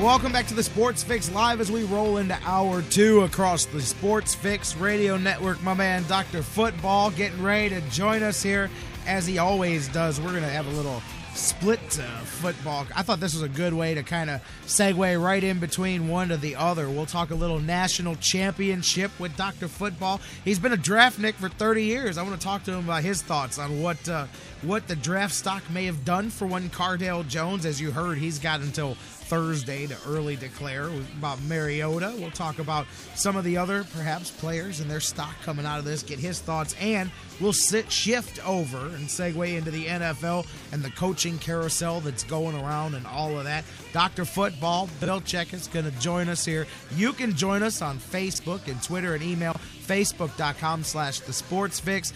Tweet with us at the Sports Fix CLE. Email us, thesportsfix@AOL.com, facebook.com/thesportsfix. Tweet with us at the Sports Fix CLE. Email us, thesportsfix@AOL.com. Before I go to the phones and get the doc on the hotline, I'm going to go to the hotline real quick during the break. One of you left me a message. Let's go to the phones right now. Caller, you're next up on the Sports Fix. J-Rock, this is the Swami from Northfield who predicted 42 points yesterday, by the way, my friend. Another one. I now hear that Mr. Jones, after 3 games, thinks he's ready for the NFL, might be ready for the NFL. He has all the physical attributes, but I think another year in college would do him good. I think he's got to be the number one as far as either him, Barrett, or Braxton Miller. I think Miller is maybe a year away from being 100%. The magnitude of his injury, I think he'd be better suited to basically stay the course, ride it out with Ohio State, and see maybe what the draft. I don't see him as an NFL product anyway. I think he's better suited, as was maybe Troy Smith, for the Canada League or the Arena League. Funny, though, I saw LeBron James on the sideline yesterday, in Dallas. I didn't know that was part of his therapy to drive, or not drive, but hop on a plane from the West Coast and stand on the sideline for 3-4 hours in Dallas, and then get on a plane and go back to the West Coast. That's rather unusual therapy. I didn't know that was part of the rehab. Maybe it's something new, but you would think I guess on his day off, he could do anything he wants. His previous therapy was to go down to Miami. Whatever. Talk to you later, J-Rock. Have a good one. He does have a good point. I do think LeBron's status for tonight's game should have increased from doubtful to definite after he was hooting and hollering on the sidelines last night. I'm sure he will. You notice the timing of all this? I'm just saying. LeBron took a break, took some rest. Cavs made some trades during the week that he was gone. Then LeBron happened to say, hey, I may be back by Phoenix, which just happens to be the day after the national title game. I'm just saying things may have worked out well. Hey, look, man, things may have worked out well for LeBron. Good for him. Good for the Cavs, hopefully. We'll talk about that game in a minute here tonight. But the mayor giving us a call on the hotline. You can do it as well. 216-539-7535. Leave your take. I'll play it throughout the show. Right now, I'm going to the phones. The Doc's on the line. Dr. Football. Bill Checkus. Doc, how you doing this afternoon? J-Rock, good morning. How you doing there? I got my time slot fixed up. I apologize, but you left somebody speechless too there.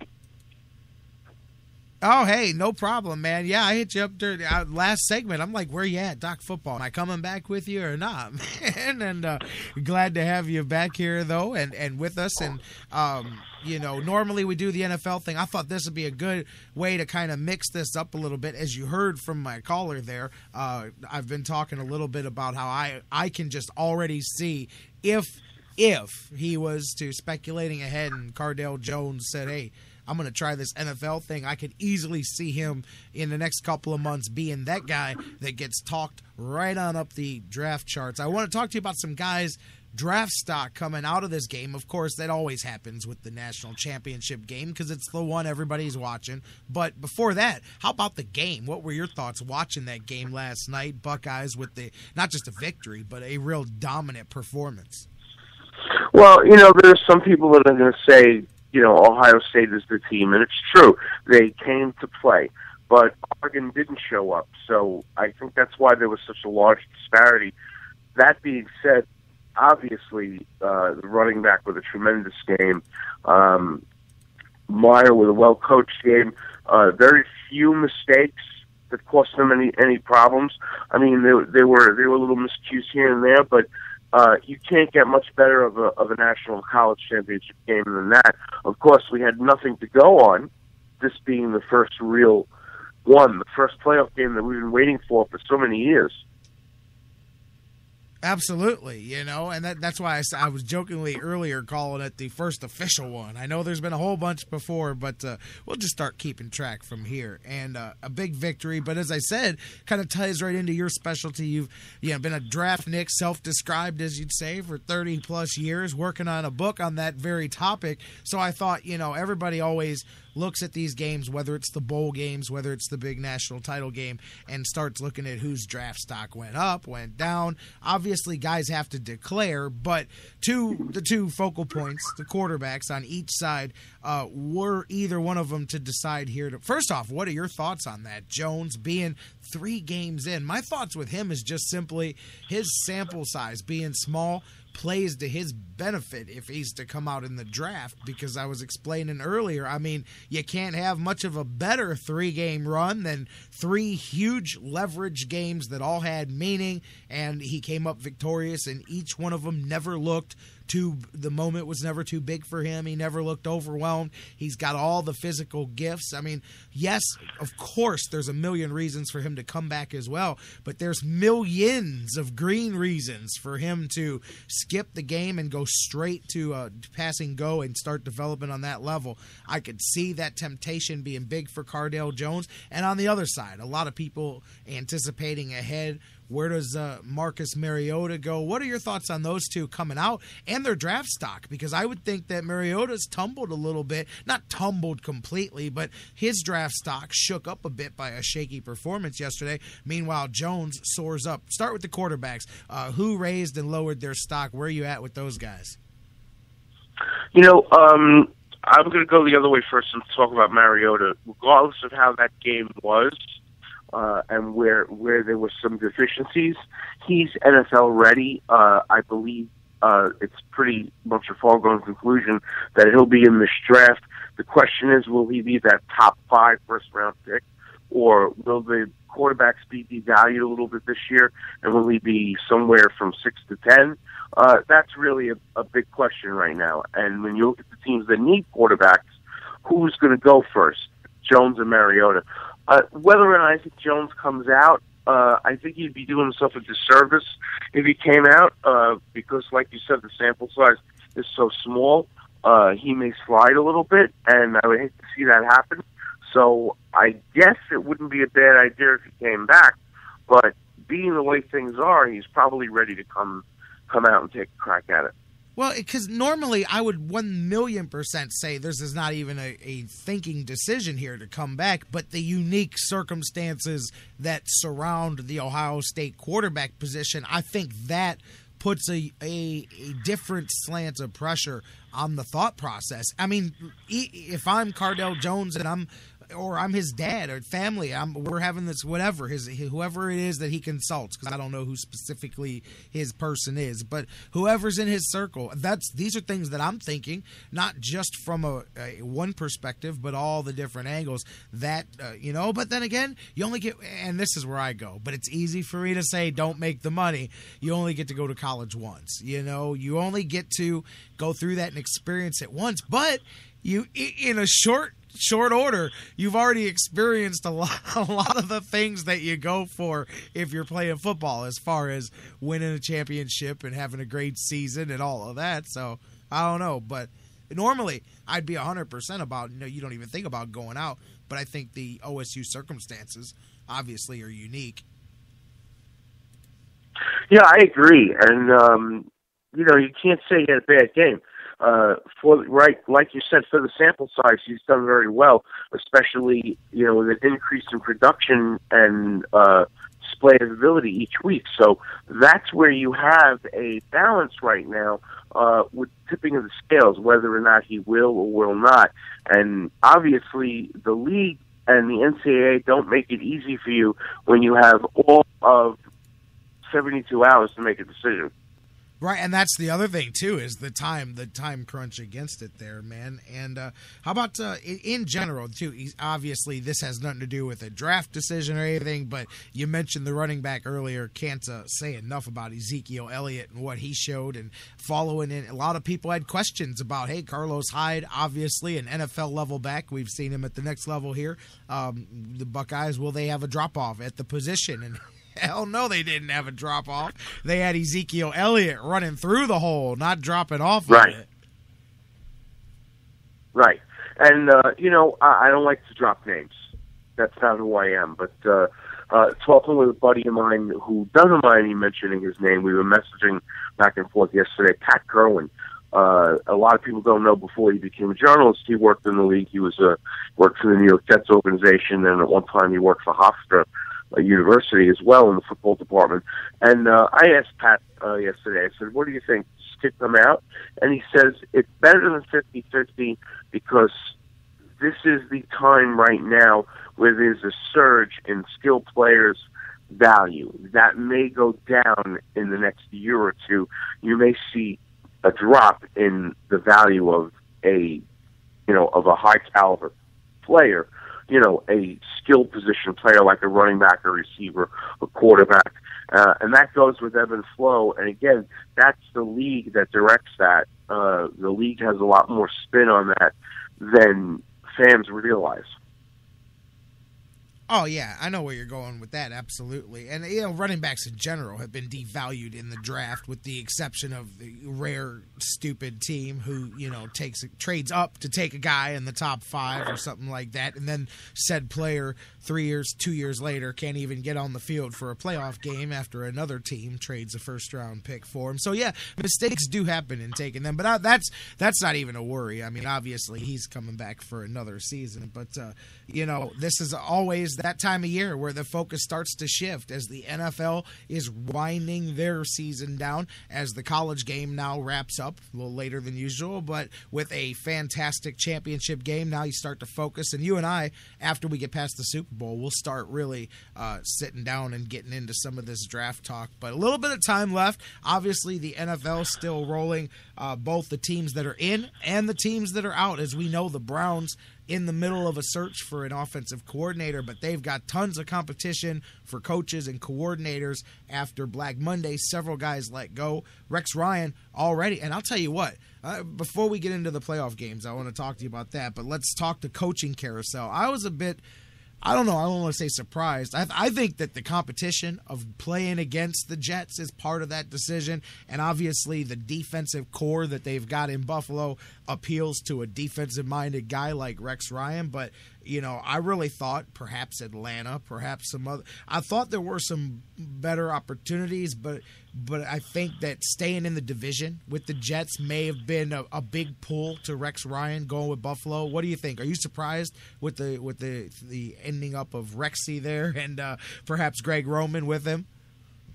Well, I'll tell you this about Sexy Rexy. In all the years I covered the New York teams, we were never lacking for a pull quote for whatever story we were working on coming out of Forum Park. So I'm going to give you this. Regardless of how much he runs his mouth, he's no dummy. And that had to weigh in on, the fact that he'd be staying in the AFC East. Certainly, it had nothing to do, it had less to do with the dollar signs and more to do with the highway road signs on the New York State Thruway, if you know what I mean. Well, that's what I was figuring. I'm like, come on, man, because if I'm making that decision, I'm not saying that would be my lone motivating factor. Obviously, you got family you talk to and money and team and all of that, but if the opportunities are equal, yeah, the chance to stick it to somebody who, especially if I may not be happy with the way things went down and all of that. Plus, hey, that to me, you kind of got, although they're like the Browns, always changing regimes, but you do kind of have a little bit, at least for a year or two, you would think you kind of have a little bit of a head up on your competition in the division because you're so intrinsically knowledgeable to the inner workings of the team you just left that that plays into it a little bit, I'm sure, as well too. But surprising, like I said, Atlanta was one that I saw and said, man, because I think Atlanta's a very healthy opening there. I mean, yeah, they got a lot of holes too, but they've got some good pieces, especially offensively. I know some people are higher on Matt Ryan than others are, but they've got some skill players. They've got some pieces there, man. I think that's a more attractive job than people are looking at. I'll tell you what is a job that I don't know which way it's going to go. I was mentioning this earlier, is Denver. They lose this weekend, and we see now they've got tons of decisions to make, and they've cleared out the coaching staff. Fox is gone. They're going to not bring back not only John Fox, but any of the assistant coaches as well. And I said earlier, 18 unrestricted free agents, starting with Peyton Manning, working your way on down through the Thomases and a bunch of the skill players, and you got a lot of decisions for that team to make. What does your gut tell you? Which way do you think John Elway is going to attack this? Is he going to try to bring back Manning for another year, try to patch it together for one more season and try to get another run? Or is he going to look at this as a chance to wipe the decks clear with a new coach and start with a young quarterback or a different quarterback and let a lot of these big-ticket guys go? Well, where do you see Denver going after the couple of seasons that they've ran up here? Do you see them rebuilding or do you see them reloading? Well, I think contrary to popular belief, Peyton Manning will be back not for 1 year, but for two more years. And I think John Elway, and this is Dr. Football nodding as an agreement with me on the other side of the room here, I can't see Elway completely clearing out the team. The coaching staff, I understand. And I'll double back for a minute to Woody Johnson and the Jets. Yeah. I wasn't surprised that Ryan left. I was surprised that he pulled the plug on John Idzik so fast. Not that he didn't deserve it. He did. And I never understood why they made that hire in the first place. Again, and he's going to get mad at me for saying this, so I'm going to apologize in advance. But Ted Sundquist is also a good friend of mine, and I can't see him still not having a job in the league after all this time, after what he did for the Denver organization before Elway came on. Obviously, Elway won't bring back a guy that he let go that was there before him. But sooner or later, he's got to get a job in this league. It's just ridiculous that he's not a general manager or a director of player personnel somewhere. So you're leaning towards them patching things up, trying to get Peyton back for another year here, another year or two. I would think, I don't know, man.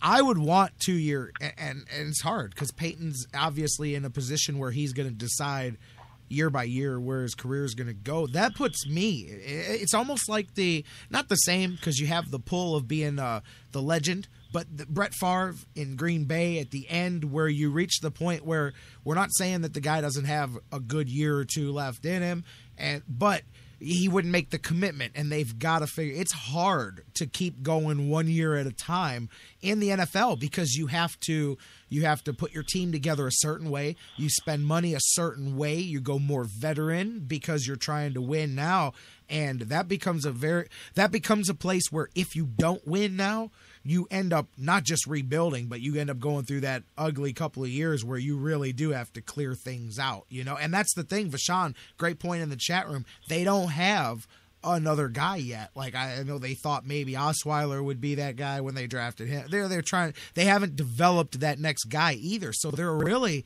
in a position where if they didn't come back with Peyton, you have to go out and hit the free agent market and go find somebody here. So I don't even know that this year they could not do it. But if I'm John Elway, I would love to sit down with Peyton and go, can you give me 2 years as long as I can keep you healthy? Now, obviously, if you get hurt, but can you commit to 2 years and give me 2 years to find another quarterback and try to get us to the Super Bowl one more time? Because if I'm going year by year, again, with 17, 18 other free agent decisions to make, this becomes a very hit or miss offseason for Denver and a very important one.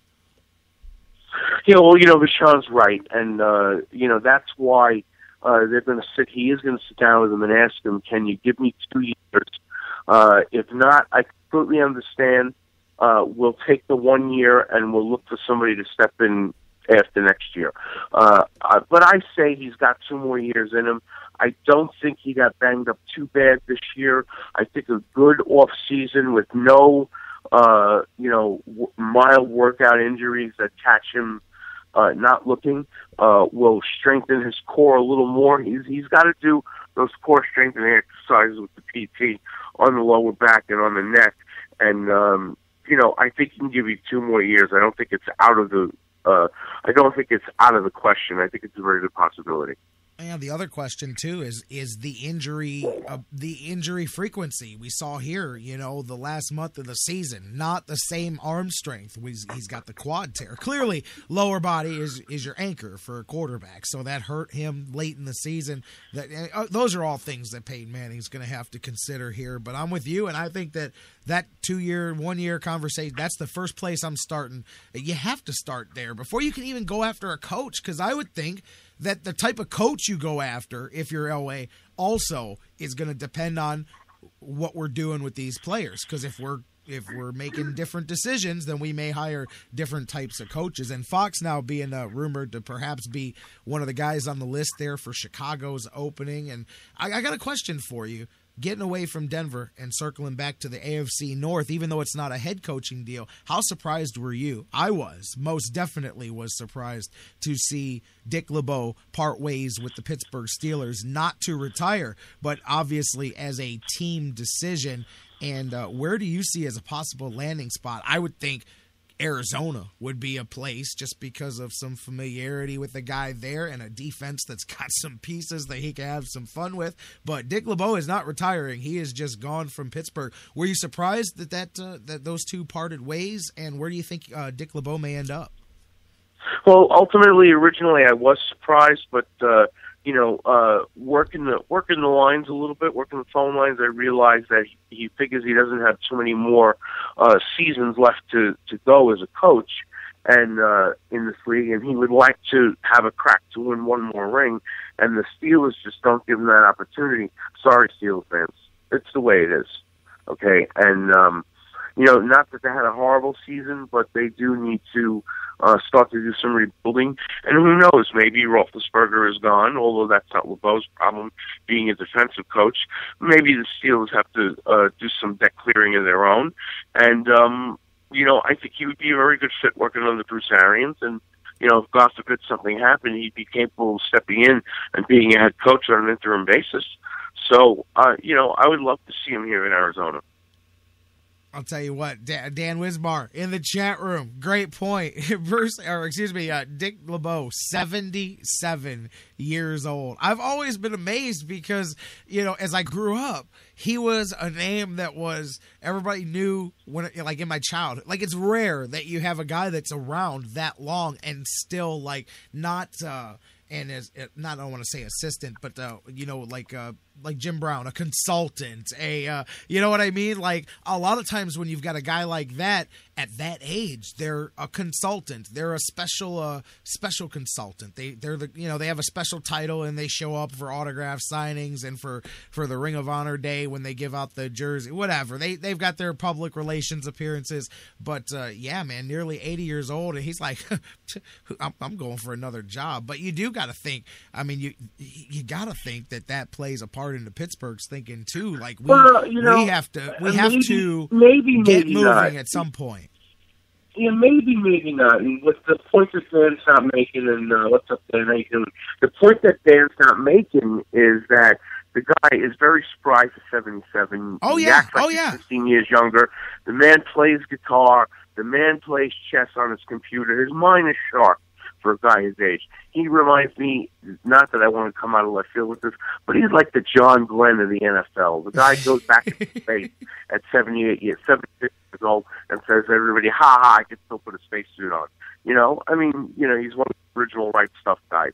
Dick LeBeau is an original right stuff guy in the NFL. He's a guy whose bust in Canton is already being polished. It's just a matter of time. Absolutely. He wants to put an exclamation point on the career resume.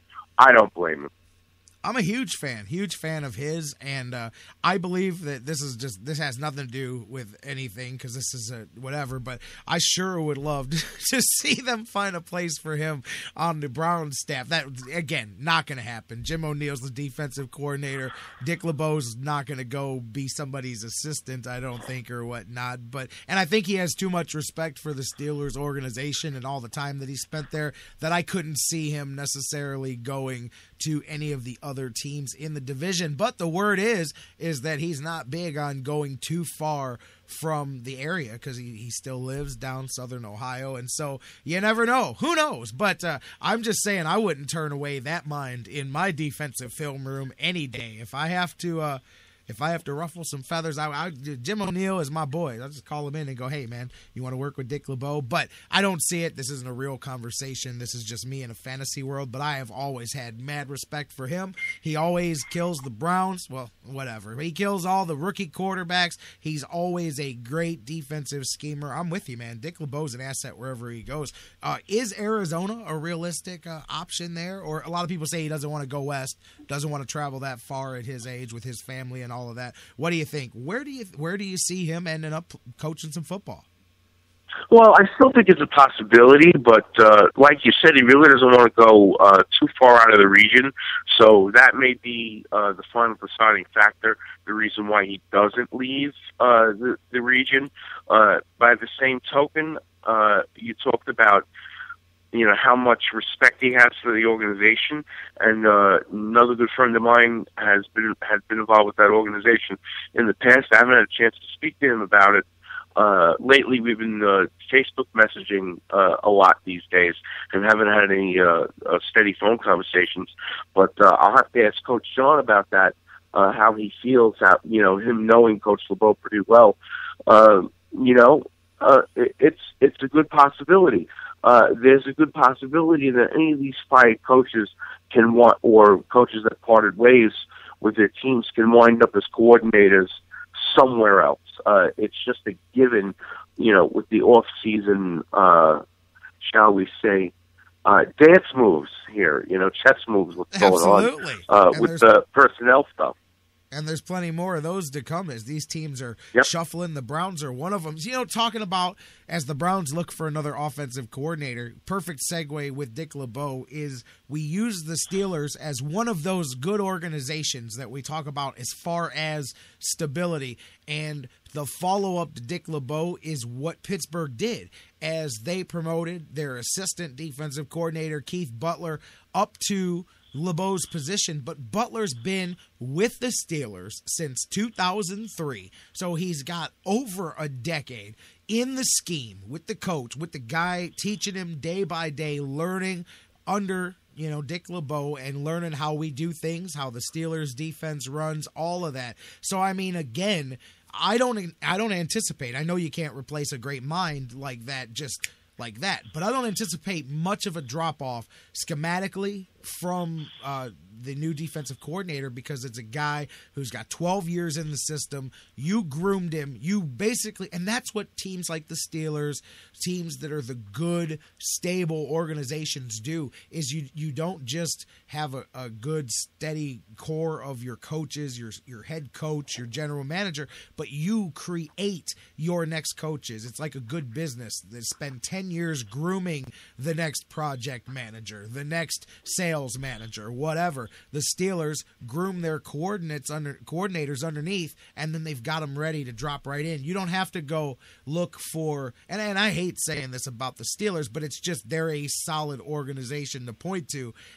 But again, they don't have to search outside the organization and wonder, well, what does this guy bring in? Is this guy going to be a good fit?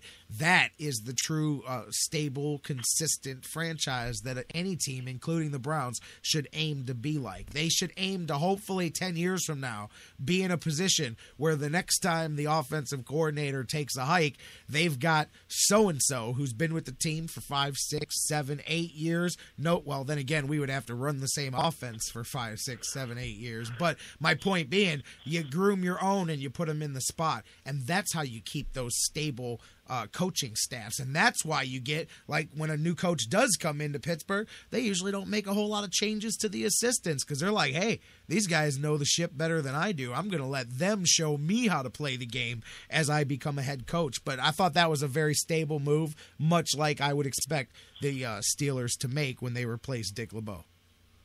And not only that, Jerry, bringing it back around to the Browns, if Pettin and Farmer were smart here about this, they would now look to get some Steelers off the waiver wire to help them better understand, from a player's point of view, the Steelers' defensive package, all right, so that they could compete. Not that they were terrible last year. The defense made some tremendous strides last year, but this would give them an opportunity to have a better understanding of what the Steelers' defense is. And offensively, that's the other question I had for you. Talking about the Browns, that's where their opening is. Are you hearing anything as far as I've heard upwards of a dozen names that the Browns may be interested in for this opening of the offensive coordinator and quarterback coach. A lot of people keep circling back around, and I'll tell you, Matt Cavanaugh, when that name keeps coming out from the beginning, when I heard it, I said, man, that's a Mike Pettin guy. Number one, they work together. They have a relationship already previously established, but that's Mike Pettin style football. I don't know if it's Ray Farmer and what they're going to want to do with the draft, but I think it is Ray Farmer style football as well. But Cavanaugh was the OC back with that Ravens offense, and the one that every team that doesn't have a quality quarterback points to as proof that you can still win the Super Bowl with just an okay quarterback. They all point to those 2000 Ravens and Dilfer and all of that, but it's true. And he was the offensive coordinator. He runs that prehistoric style offense that I love and that Mike Pettine loves. So I could see him circling as a dark horse, especially because people get crazy. And I know Roman's going to end up with Rex Ryan, but people were throwing Greg Roman's name out there. I can't lie. As much as I like Mike Pettine as a head coach, I don't know that other assistant head coaches are the good ones that have options are going to line up to go work with this guy, because there's no guarantee that he's going to have a job next year or they're going to have a job next year. So I think the Browns, I said this from the beginning, are best suited to go the young route with an offensive coordinator. Go try to find somebody with that fresh, young offensive mind and maybe get them a guru to come in with them and kind of guide them a little bit. But instead of trying to find one of these retreads from somebody else's organization, because I don't believe you're going to get the cream of the crop of the established guys to even sniff Cleveland, except maybe to get leverage to go, get more money out of another team or whatever. So, yeah, at that point, you're either getting a so-and-so retread, or you can try to find one of those fresh young minds. Problem is I don't think the Browns are going to go that way, but that's what I'd like to see them do, is go find a young guy and try to groom him up in the position and grow him into one of those good offensive coordinators. Yeah, no question. And the list is getting longer and longer. I've heard nothing less than 16 names. And, it would be unfair of me to throw out a whole list right now, because that wouldn't be fair to the coaching search. And that's something that occasionally I get asked not to do. So this is one of those cases. But 16 names is a lot of candidates, Jerry. Yeah, absolutely. The names just keep coming out. Chan Gailey's one that I saw Alex Marvez tossing out the other day. I mean, we've heard them all. Mark Trestman. I mean, and you know what? I'll tell you what. Mark Trestman, I have no interest in him as any kind of a serious, like a head coach. Obviously, we're not looking for that, but he showed that overwhelmed him there. I'll go back to last year's coaching search. I liked him as the idea of an offensive coordinator or quarterback coach type of position. That's a guy that I would seriously give some consideration to, because I think that he's brushed with a bad light from what happened in Chicago. But if all Trestman has to do is run your offense, I think that he can do a really good job, and that could be one of those guys. I don't know, but I like the idea of Trestman. Perhaps give him a young quarterback coach that could be your next offensive coordinator in waiting, and let him learn from Trestman. But I like Trestman as far as working with quarterbacks, which is going to be key for whoever our next offensive coordinator is. But I don't know. I don't know how much of a change his system would bring to the personnel that we already have, whether he would want to continue with the zone blocking that the offensive line is doing, because that will only get better in year 2 if they keep it going. So I don't know. What are your thoughts, though? I think Trestman, if all he had to do was coordinate your offense, I think that he could do a good job. And knowing the coach like I do a little bit, again, through my friend Coach John, I think it's a good possibility that he would be a good fit. The question is, does he want to step back down and be a coordinator again? He has to, I don't know how he feels about it. I don't know if he feels it would only work out with certain teams. I personally think the Browns would be one of them.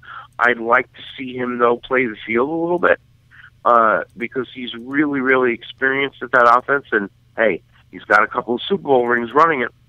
No, I get you. There's talk of him maybe going down to Tampa with Lovey, a lot of talk. But that's one that I would have out there as well, And if you went with the more experienced offensive coordinator with the young quarterback coach, and, again, try to follow that philosophy of grooming your own guy. It doesn't matter who you groom if you throw out the bathwater every couple of days anyway. But, hey, before we wrap things up here, I don't want to go too soon. I want to get your thoughts coming out of this past weekend. Only 4 teams remain as we march down to the Super Bowl. College football just finished wrapping up their season with a champion, the Ohio State Buckeyes. So now the NFL looking to follow suit. And what were your thoughts last weekend on the games themselves? When we talked about Mariota earlier, one thing I mentioned was just earlier in the show when I was talking about him, I said, man, I just didn't see that grab your team by the collar and pull him up that I thought I was going to see out of him last night. And the perfect example when I mentioned that is Aaron Rodgers this past weekend. And I know some people are going to say, oh, man, you like Aaron Rodgers. Yes, I do.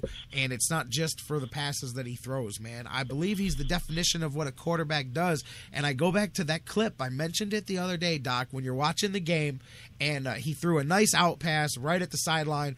Cobb made a hell of a catch on the sideline. There was about 20 seconds left in the first half, and Aaron Rodgers is dragging one leg behind him, hopping down the field, getting his team back to the line, and you can tell. I mean, when other guys see that, that's when they'll run through a wall for a guy, because they're like, man, this guy's out here dragging one leg behind him and leading us down the field. There's no way that I cannot give 110% of my effort as well. But that's that kind of thing, that intangible of grabbing your team and pulling them up with you and saying, let's go do this, and they do it with you. And I don't know, I was a little surprised I didn't see as much of that as I thought I would out of Mariota, but I did see it out of Aaron Rodgers this past weekend. Yep. And again, that was a tough one too. They had to overcome the catch that was and wasn't at the same time, and they had to overcome DeMarco Murray and Aaron Rodgers' injury. But he got and what do you think? Since we're talking about that game, he got warmed up as the game went on. You could tell he was feeling good by the second half. I think that it was a combination of the painkillers that he took and the adrenaline that was flowing and the blood that was pumping. He started to get used to the pain, get a little pain tolerance going, and in the second half, he was much more Aaron Rodgers-like. But, this weekend it'll be a different challenge for him. But what were your thoughts on Rodgers and the Packers?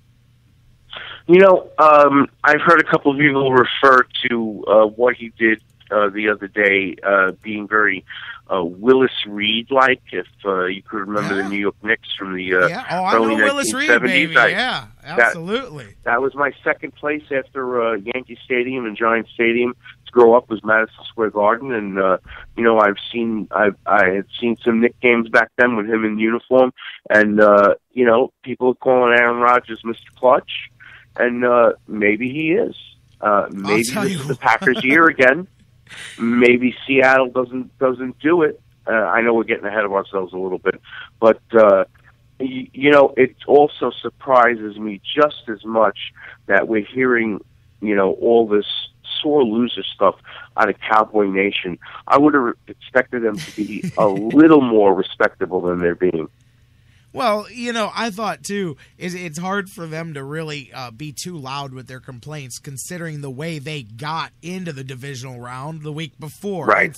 That makes it almost like you just have to eat it. You just have to be quiet and eat it, because you can't say anything at this point, because it's exactly how you got here. And you were smiling last week and saying, well, we can't say nothing. Well, that's the way they saw it. Well, again, it worked out that way against them. But since you kind of touched on it, I'll just go there. Aaron Rodgers, that's great that he did what he did, and I say he warmed up in the second half.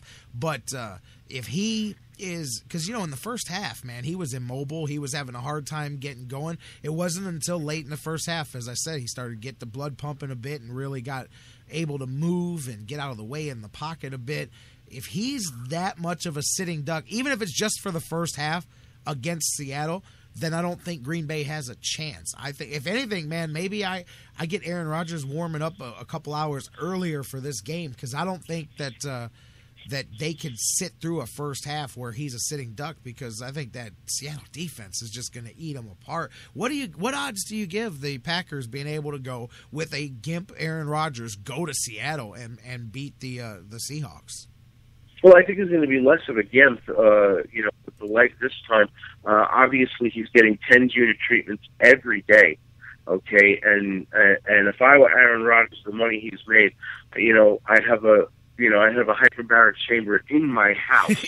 In the house, yes, absolutely. In the house to get ready for this. I think he's getting worked over. I think he's seeing the chiropractor. I think he's seeing the physical therapist.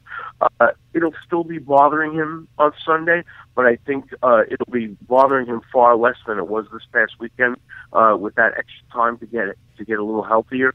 And I think if he stays within his comfort zone, all things considered, and if he doesn't try to do things he can't do, then I think they have a very, very good chance. I think they're the only team at this point that matches up well with Seattle at all. So what do you think, man? I'm going to put you on the spot because by the time you and I talk again, we'll have a Super Bowl matchup all set in place. Does Green Bay go to Seattle and win, or is Seattle punching their ticket to a second consecutive Super Bowl? Well, before I answer that, I'll say this: by the time we talk again, we will have a Super Bowl champion, because next week I will be doing the other side of media that I do, and I won't be available for the show. So I'm going to let you know right now that I'll see you again in 2 weeks. But yeah, I think they can do it. I think this is the one team that could upset Seattle. I'm going to go the other way. I'm going to pick against the Sea Babies. I'm going to go against them. I think this time, again, this is the one team that matches up with them offensive defense and defense to offense that could knock them out. And hey, if I'm wrong, we'll talk about it in 2 weeks when they win the Super Bowl. If they are there, I'll eat my, I'll eat my words. I'll be respectable. I won't be a sore winner or a sore loser like some Cowboy fans. Man, wow. Hey, you know what? That's going out on a limb. I will give you that, man, because the easy one is to say Seattle, 12th man.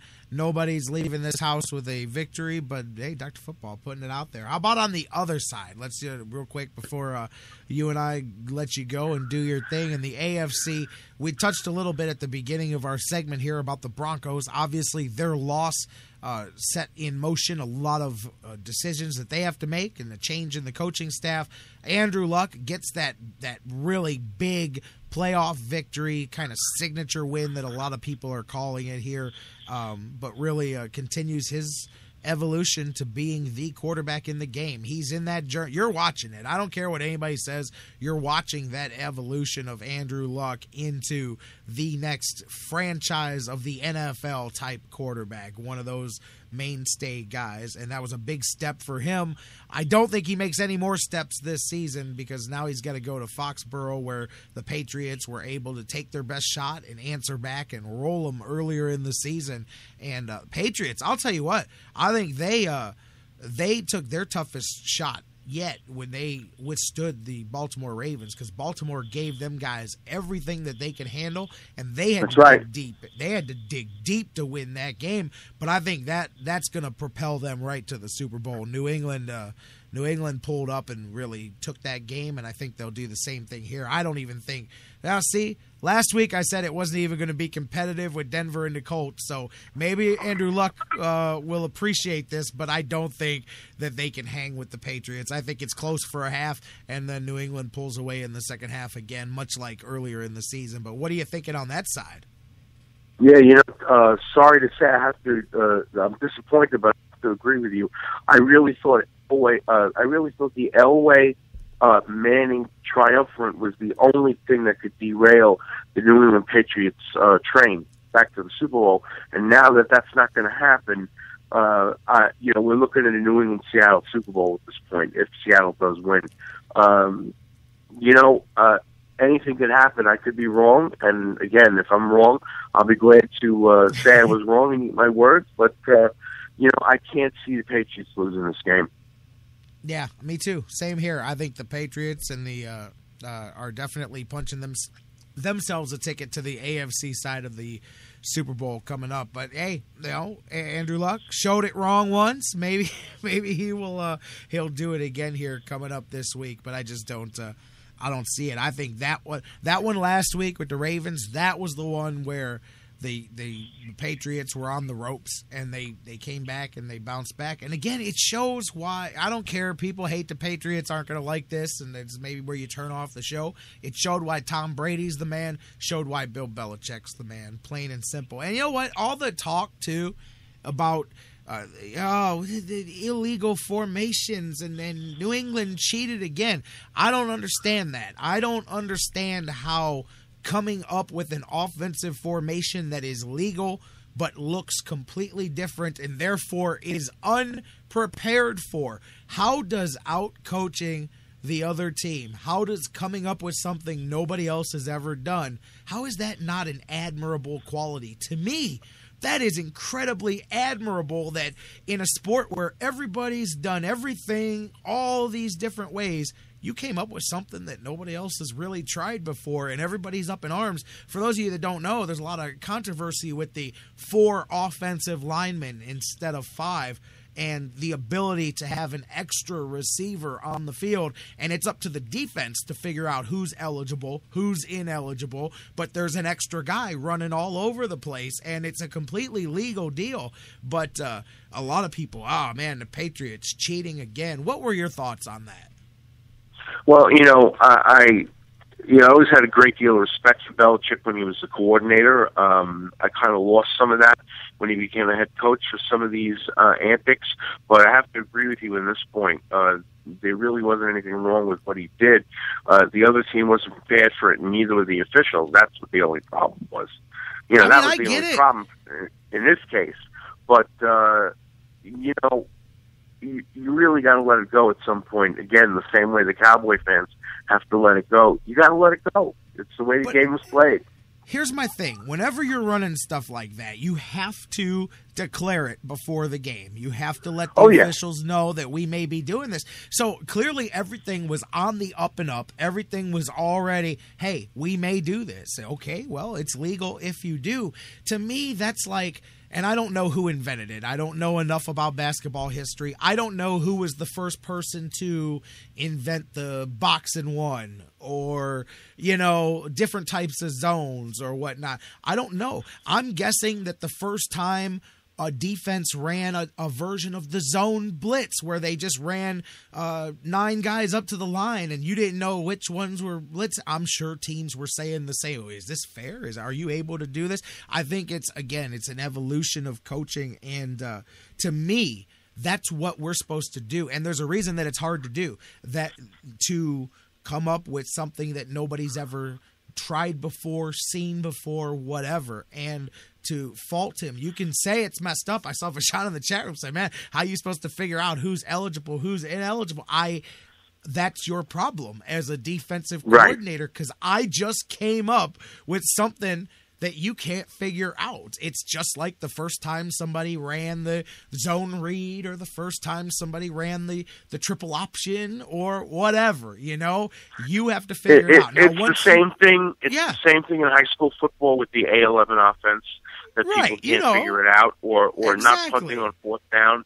There's a school in Texas that has never punted in a high school football game at all, and they've only lost 3 games in like 5 years. Same thing. Ask your buddy, the head coach of the Lake Erie Monsters. How, if he looks back in the history books, how coaches felt the first time a team pulled their goalie with less than a minute to go. Oh, no, absolutely. You look at some of the new modern variations of the fake punt where you'll see. Matter of fact, you even saw a bit of it last night with the shift that Oregon attempted before Ohio State called timeout, where you'll end up with a center and 2 guards and everybody else heads off to the left side of the field. And you're like, what the hell is going on here? Where's everybody going? Again, unique stuff. And I'm just saying that as long as you are not violating the rules. I mean, to me, you just get – that's one where it sucks, where afterwards, if I'm the other coach, I sit there and go, damn that Belichick, man. That's wrong. But it's not. How the hell did he – first off, I'm trying to figure out how he figured that out if I'm the other coach, and then going, damn, that's why – you should get credit, because people, again, haters are going to hate, and I'm not saying that he didn't cheat and do Spygate and all of that. Of course he did. But to me, this is just simply outsmarting the rest of the league, man. And I thought it was cool. I'm one of those guys that gets into that because I appreciate in any sport or any business just doing something that nobody else has ever thought to do and it working. I think there's something to be said for that. Hell, in coaching, what are we supposed to do? We're just all supposed to coach the players and win games based on our talent. Hell no. The best coaches are the ones that change the league. Why does everybody say that Paul Brown was so great? Not just because he was the coach of the Browns back in the day. He did things that changed the game at the time, such as inventing the idea of the practice squad, or you know what I mean? Like those are game-changing things that eventually evolved into things, but it gave him a heads up on the rest of the league. He could stash 6 or 8 players that the rest of the league couldn't touch because he gave him a job with the taxi company, you know, McBride in the early days of the Cleveland Browns, you know. So again, and it is deception, I will give you that, but isn't a double reverse pitch into a flea flicker, isn't that an incredibly deceptive play? Wait a minute, you can't hand it off to one guy and then hand it off to the other guy and then pitch it back to the quarterback, or what about those reverses that end up with the wide receiver passing it to the quarterback, and you go, well, wait a minute, the quarterback's not an eligible receiver, how could he go out and catch a pass? He is an eligible receiver. Again, it's people that evolve the game, and I just thought, man, you can be mad as you want that Bill got the best of you for one weekend, but he did. And now if you're a good coach, you've seen it on film, you'll never get caught with it again. But it got you where you needed to go if you're the Patriots. It got you one more game. To me, that's being a masterful head coach. That's just my thoughts on that. And you know what? I'll leave you with this because, it's 3 great quotes on that I've heard from 3 different people. The first one was my dad, and I remember being a young kid when Richard Nixon was going through his trials and tribulations, and my father said, hey, he didn't do anything that any other president didn't do. He just got caught. And, same thing, Steinbrenner when he took over the Yankees. And, I'm by far a baseball guy, but I did pay a little attention to it when I was a kid. And same thing, if you ain't cheating, you ain't trying. Yeah, I hear you there, but see, to me, that insinuates that he got away with cheating, and I don't believe. I do understand that expression, especially in baseball. That insinuates that he got away with something wrong. I don't think he did. I just think he thought of something that nobody else ever thought of. And the best part is when he explained it afterwards, he said, "Hey, I didn't come up with this." He said, "I come up with this version of it." But I was actually watching somebody else's game film in the NFL, and they did a variation of this, and I just said, well, wait a minute.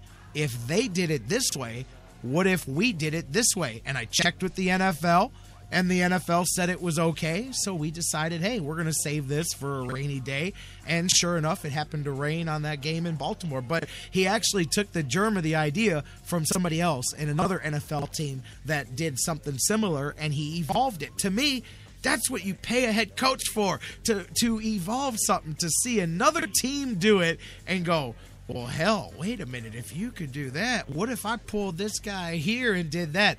That's being great at what you do. And some people can't understand that thought process. I can. This is not videotape and practice. This is just coming up with something nobody else ever thought of. So you got what, Patriots and the Packers in the Super Bowl? I'm going to definitely go with Green Bay, but I'm still going to be up in the air with the AFC. It's really? Too close to call. Really? You think the Colts have a shot here with Andrew Luck? A minor shot. You know what?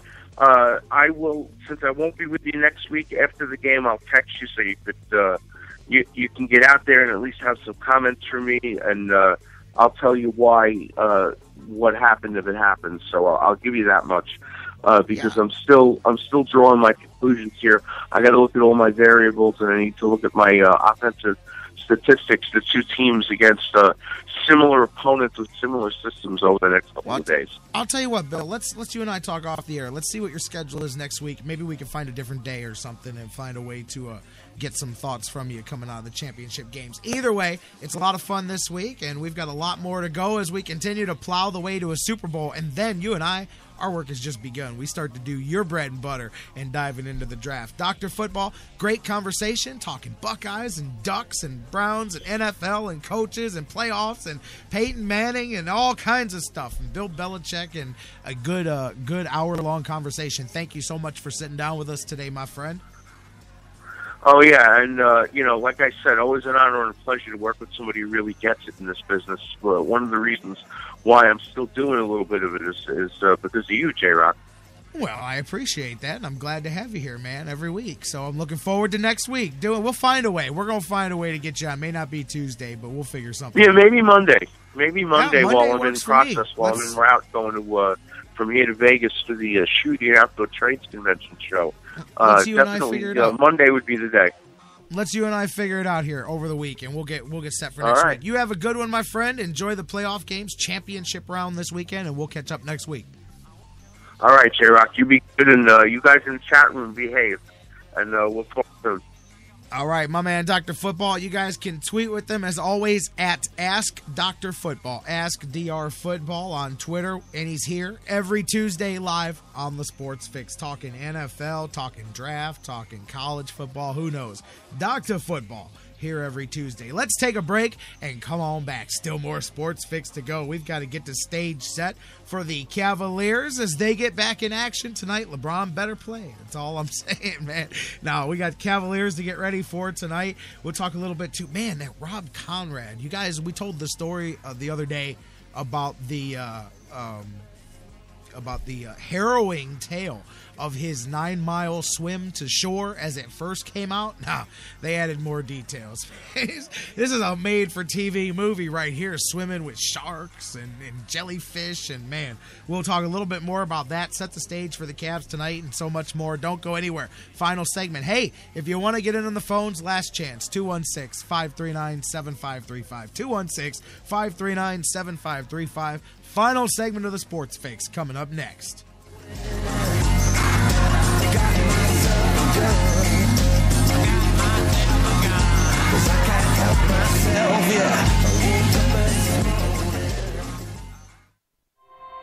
There's something kind of about a kid that's never played baseball.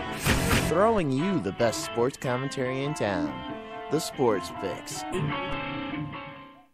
Guys, want to take just a second as we head into this break and remind you about the official business printing source of the Sports Fix, our friends at Signs and Ship. Signs and Ship, I'm telling you, Chris and Pam, they've taken care of me since day one, and they can do the same for you. Whether you're a small business that's already been established and you're looking to grow to that next level and expand your business, or perhaps you've got an idea that you just know is going to be a great business and you need to figure out how to brand it and how to promote it and put it out there, Signs and Ship is the place for you. If you need a logo, they can create one for you. They have a fantastic graphic designer. Business cards, signs, banners, yard signs, mobile advertising, anything you can think of that you need to promote your business, they've got it at Signs and Ship. The best thing about them, too, is each of their locations, whether it's the home base here in Elyria, Ohio that I work with, or their spots in Virginia, Florida, and Pennsylvania, it's all local sourced. Very important to me because we all understand that small business is the lifeblood of the community. So check them out, signsandship.com, or call Chris and Pam today, 440-323-6060, the home office in Elyria, Ohio.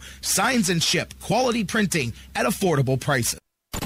It's an addiction. The Sports Fix. We'll be right back. Fantasy sports lovers, you put so much time, hard work, and effort into playing week to week that it quickly stops being a fantasy and starts getting real. Real time spent making real decisions, creating real victory. I'm the greatest man in the world! And when the smoke clears, you want to show off those victories with a real prize. I mean, a really real prize. Nobody does that like Fantasy Jocks. The crew over at Fantasy Jocks have beautiful, high-quality, and heavy-duty championship belts, rings, trophies, and so much more for all your fantasy sports needs. The trophy's 12 feet high, and it is glorious! Football, baseball, hoops, you name it, they have it. Plus, they have awesome draft kits and party supplies to make all your preseason activities the envy of everyone. If your league needs a ring, belt, or trophy, or you want to upgrade what you already have, there's literally only one place to go. If you're going to be a fantasy jock, do it right. It's mine, the most magnificent belt ever created, and it's mine. With America's Fantasy Sports Superstore, FantasyJocks.com. What's your fantasy? The Sports Fix is now available every day on the world's largest internet radio service, iHeartRadio. Download the free iHeartRadio app, subscribe to the show, and get your fix. No football? No problem at Harry Buffalo North Olmsted. The excitement never stops. Every day of the week brings a different set of food and amazing drink specials. And now,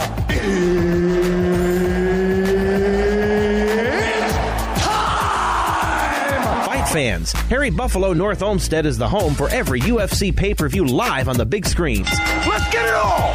And let's not forget their mouth-watering trademark, the Bison Burger. They sure are good. Nobody does bison like Harry Buffalo. The perfect combination of healthy and delicious. Hey there, eat up, y'all. You's as good church-going folk. Y'all deserve a little treat. What are you waiting for? Get to Harry Buffalo, just outside Great Northern Mall today.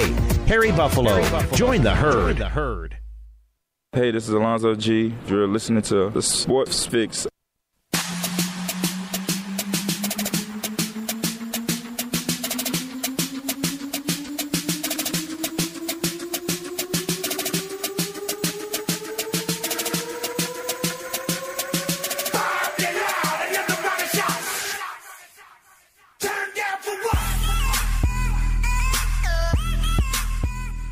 Well, hopefully tonight, when the Cavaliers play that song that they play at the beginning of every game with that video there, there's no place like home. There's also no place like a 5-game losing streak to snap in Phoenix right here, because LeBron James better be throwing some powder when this one tips off. I know he's listed as a game-time decision here tonight, but to me, the vacation has ended. I mean, okay, I see what happened. Everybody was pointing fingers at LeBron. He took some time off. They made a few trades. He finished up his vacation in Dallas, and then boom, next day happens to be just a few miles away in Phoenix. Kind of worked out real coincidentally. Now everybody appreciates LeBron a little bit more. There's been some trades. He got to see his football game. Let's see if he gets back on the basketball court. I'm being a smart ass, but I'm just saying, I don't know that I'm not completely wrong about that when you look at the timing of the 10 days that LeBron James took off. Assuming he comes back tonight, it would be 10 days that he was off there. I'm just saying, the timing, my timeline's not off. Tell me that my timeline's wrong. That's all I'm asking, is to tell me that my timeline's wrong. But we'll see. But if he doesn't play tonight, that's a bad look. When you're bouncing up and down on the sidelines after the game, when you're hopping up and down with Damon Jones in the booth, and all of that stuff, man. Yeah, just play ball tonight, man. Cavaliers need to play ball. I don't care who's on the court. LeBron, Kevin Love, Kyrie Irving, I don't care who's a max player. Arguments about the most dumb semantic things. Whole portions of the media today focusing on David Blatt, talking about, is Kevin Love a max player? What a dumb way to go with such an offhanded comment. Like, the second he said it and people jumped on it, I'm like, he simply was. It's like when people get semantical with me, like when I say, like something and it'll be like one digit off, like but it's a digit that's not significant. Like, obviously in a 5-figure number, the first digit is very significant, the last one is not. And I always hate when people will try to use an insignificant detail to try to trash something, and you're like, but that has nothing to do with what we're even talking about. But I guess since I was one number off, that trashes my whole point. Forget the rest of it. Anyways, what David Blatt was talking about had nothing to do with where people went with it. It's not like, do you really think, okay, I get it that some people think he's this clueless European coach who's just waiting to get fired and doesn't know a thing about basketball, but do you think he's that stupid that he looked in the media and said, Kevin Love's not that good, man? Come on, seriously, because that's where people went with it. Like David Blatt looked at the camera and said, hold tight. Tell me you didn't just call Kevin Love a max player. Kevin Love, he's no max player. Come on, guys. But that's where some people went with that. And the messed up thing is, instead of that 5 or 10 minutes that David Blatt needs to spend figuring out why his team's not playing for him and why they've lost 5 in a row and did not even try over the weekend, should have been spent there instead of answering that dumb, incredibly stupid question and narrative that people went with it. To me, there's a difference. Now, you want to question guys' effort. You want to talk about the way LeBron was attacking things earlier in the season. Those are legitimate things that you have questions about. This was, come on, man. Did you really think that's what he meant? You know what? You know where that came from? People that didn't even actually hear it. They just saw 5 words on a piece of paper And that's what happens when you isolate 5 words out of a statement and then take it. Anything can be taken out of context. But regardless, he's having to talk about it. I just had to talk about it. So stupid. That focus needs to be on why this team isn't winning basketball games. And it's not just because LeBron James is not on the basketball court. You can tell me they're 1-8 without him. I can tell you that they're only a handful of games over 500 with him. That being said, the sooner he gets back, the process begins to rebuild some chemistry here and get this team working together and get themselves some things cooking for themselves in the second half. I definitely think, as I said after the trades, this team is constructed better than they were before they made these trades. Absolutely. And they'll be a better team. They're still not going to win a championship. They're still not at that level at all. But they're a better team. They fit a little bit better. That's be relative. They fit a little bit better. I'm telling you, man, there's cats that hit me up and go, J-Rock, just wait. Once LeBron gets back and the Cavs are on a 10-game winning streak, everybody will be happy again. Okay.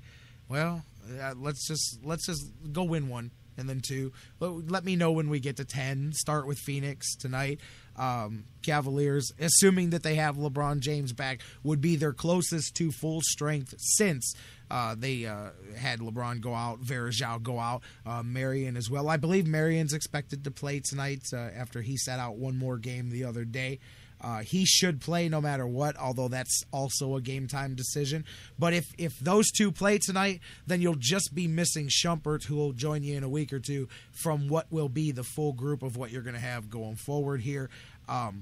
Hey, look, man, I don't even want to talk about points, rebounds. You can tell me about double-doubles by Kevin Love and Mozgov the other day. I don't care. They got blown out of the building against a very subpar Sacramento team. The Cavaliers are at 500 on the season, and they're facing a Suns team that's a hair above 500. They're 22-18.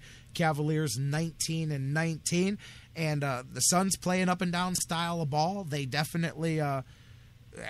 this game is going to fall, I think, right into with the kind of game that the lazy side of the Cavaliers like to play, because it's a team that'll just go up and down the court. Nobody wants to play any defense, go back and forth. Phoenix is that's a David Griffin type team over there. They score $107, they give up $105. Like I said, they don't play a lick of defense either, so it could turn into a track meet for both teams, and that's what I expect to see happen. Will it turn out on the winning side for the Cavs? I don't know. Cavs just 2-8 in their last 10. They've lost 5 in a row. Phoenix struggling a bit themselves. They're coming into this game 2 losses in a row after splitting their last road trip there. However, against the East, Phoenix has won 6 straight, 12 of their last 18, and they're also on a 3-game home winning streak before they went on that road trip. So Phoenix is happy to get back home, and the Cavaliers hopefully happy and hopefully getting back LeBron James tonight. That'll go a long way to hopefully putting this team back in the right track. If he doesn't play tonight, I could just see the reaction that I'm going to get up in arms. But let's see what happens with that here as the Cavaliers say game time decision. We'll see. Either way, this team has no excuse for playing the way they did the other day, and no matter who's on the doggone floor for them tonight, they better get out there and play harder. Vashon in the chat room talking about Mozgov. I don't know if you heard. I was mentioning it when we talked about it, that you can say size and rim protector are 2 different things. I laughed at yesterday. I said rim protector when DeMarcus Cousins misses a jumper at the elbow and Mozgov's directly under the hoop, and Rudy Gay went up one-handed and put that ball down in his face, knocked Mozgov back about 18 inches or so. I said, yeah, there's your rim protector. It gives you a big guy in the paint. It's going to help. As I said, Cavaliers are better constructed than they were before they made the trades. That does not address the elephant in the room that they were poorly constructed from the beginning. So you still have it's the fit of the pieces, getting them together, and they don't have the right fit, but they have a better fit than they did. And getting LeBron James back will definitely help them with that fit here tonight. We'll see. Suns, Cavaliers, and by the way, I saw Charles in the chat room say, good luck staying up. Actually, it's not the latest of the late-night Cavs ball tonight, because Phoenix is a time zone ahead of the West Coast, so you've actually got a 9 p.m. tip-off tonight. Probably, 11, 11:30 wrap up. So not the latest night here. So too late you have to stay up. Cavaliers and Suns, 9 p.m. Eastern Time tip-off from U.S. Airways Arena in Phoenix. And let's see what the Cavs do tonight. A couple of things I wanted to talk about here as we do the wraparound here for the end of the day. Speaking of NBA real quick, did you guys see Kevin Garnett getting into it with Dwight Howard?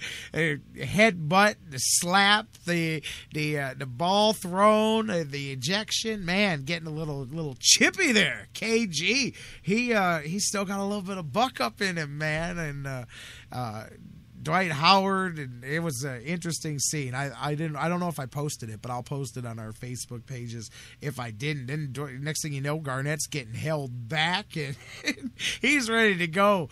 Dwight Howard, KG, getting at it, and Dwight Howard tried to take the high road. He said, "I'll do my damage later when it's time in the playoffs, man," because KG was going for his manhood there, man, and. Anyways, LeBron knows about that manhood, and KG, they don't like each other very much either. But interesting little clip if you guys saw that, man. Got a little hot and heated in that game there. All right, guys, couple of other things wrapping up the show today. Couple of Ohio State notes. Buckeyes, of course, as you know. Maybe you didn't know. If you didn't know, they're the national champions. Besides that, I got a little scared when I saw the Urban Meyer promised tattoo headline because, we don't have the best luck with the whole Buckeyes and the tattoos. And I said, oh, man, are we really going down that road? But did you guys see Jeff Herman? He told USA Today that Coach Meyer apparently told the locker room that if they beat Alabama and then went on to beat Oregon or whoever they played in the championship, he'd get a tattoo. So apparently Urban Meyer has guys usually commit to him. He's committed himself to getting a tattoo in commemoration of this championship here. Just pay for it. Just make sure you pay for it up front. Use a credit card or a check. Make sure you take a photo of the payment and stay away from Buckeye tattoo issues, Coach. We got a dynasty coming here. I'd prefer not to see us have to give it all back over a unpaid for block O on the back of your calf or whatnot. But anyways, Urban Meyer getting tatted up, and some Southern Ohio people are getting hooked up thanks to the Buckeyes.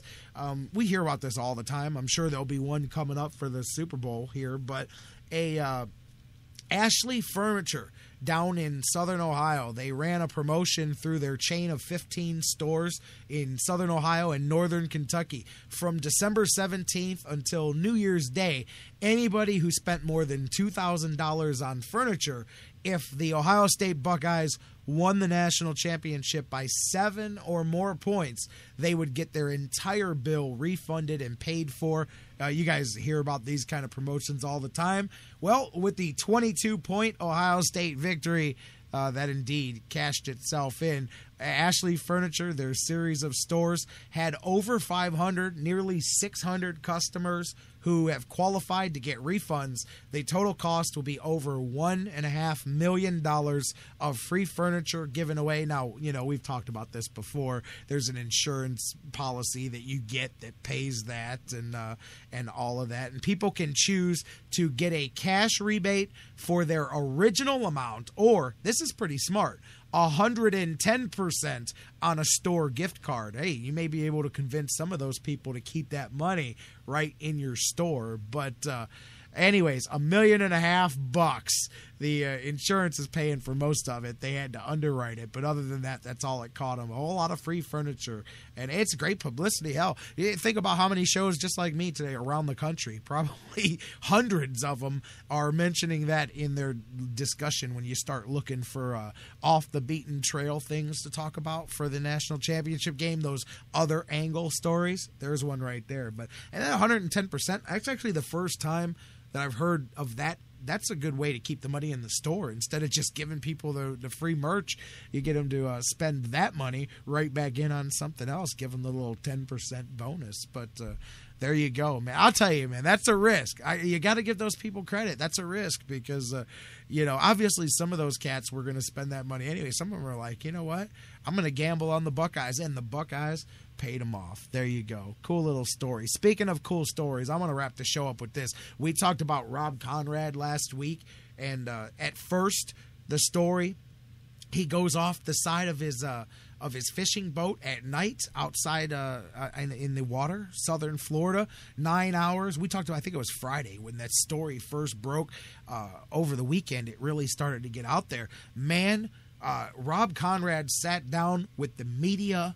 I think it was over the weekend. No, it was yesterday, actually. And the story becomes way more amazing than what we talked about. I mean, initially it was talked about 9 mile swim and in the cold at night. Well, when you hear him tell the story and you can see the emotion just pouring out of him as he explains it, nearly 16 hours was his overnight ordeal. What had happened, because this was one of our questions when we were talking about it, was how did he get away from the boat where he couldn't just get back on his boat?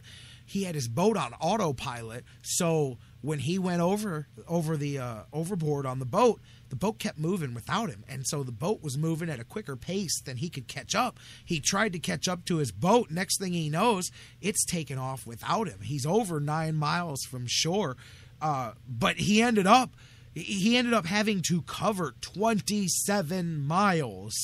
27 miles in the water because of the direction that he went. So when his boat kept going without him, he finds himself about in the middle of the water here by himself with a long trip to go.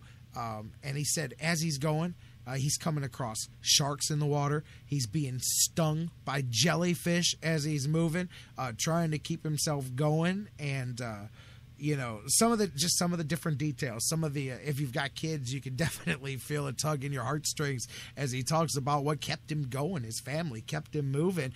And he told twice, it's like, you've seen,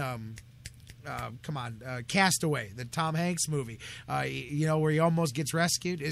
Twice Conrad almost got rescued. He said one point during his 27-mile voyage here as he's swimming, a fishing boat goes past him, got as close as 50 yards away, but he couldn't get him to hear him from the water, and they kept going. Man, that's got to be a kick in the gut there. Then during the search, the Coast Guard helicopter was over top of him, and he said they put the lights right on him, still didn't see him, and kept going. And he thought about giving up right there because now he's thinking there's absolutely no way that anybody's going to save me. He knew that his exact words, he knew I was completely on my own at that point there. He's getting stung by jellyfish. There's sharks circling around.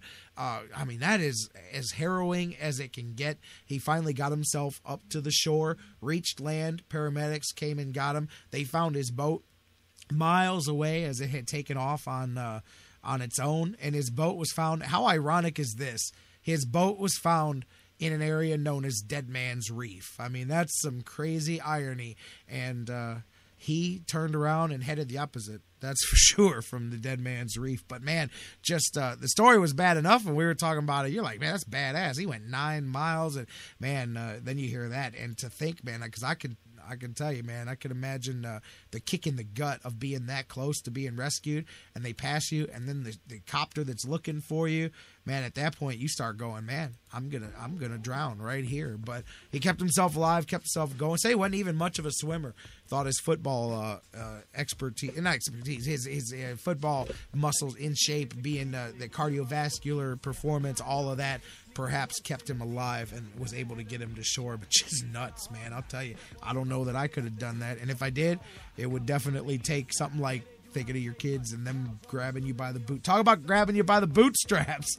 We were talking about that earlier, dragging you to victory. That's dragging you to life right there. Hell of a story about Rob Conrad. All right, guys, that's where I want to end the show, right here. It's a hell of a day, hell of a show, because the Buckeyes are the national champions, baby. Hopefully you enjoyed talking about it with us today. We're not done talking about it. Tomorrow, Dan Wismar from the Cleveland Fan in the house. We will definitely enjoy picking up the conversation with him. John McMullen from the Sports Network will be here. We'll talk about the NFL, the playoffs that passed, the coaching searches, and we will preview a couple of championship games with John McMullen. Doug Plagans, voice of the Lake Erie Monsters, he's here tomorrow as well as we get a Hump Day Sports Fix Fix coming your way, and we start moving downhill towards the weekend. So enjoy the evening. Enjoy some Cavaliers hoops tonight, 9 p.m. tip-off. Come on back here tomorrow, and let's do it. Hump Day Sports Fix. Same bad time, same bad channel, live at noon. You know where, right here across the Sports Fix Radio Network. We love you, Cleveland and beyond. We'll see you tomorrow, Daddy, right here on the Sports Fix.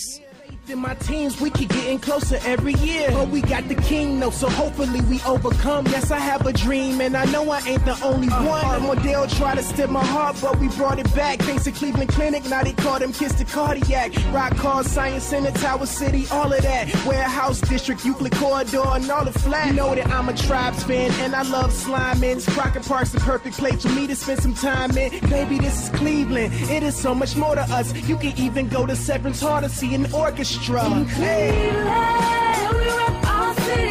Blue lights separate the grind from the gritty. We're sick fitted, hood class cover any city that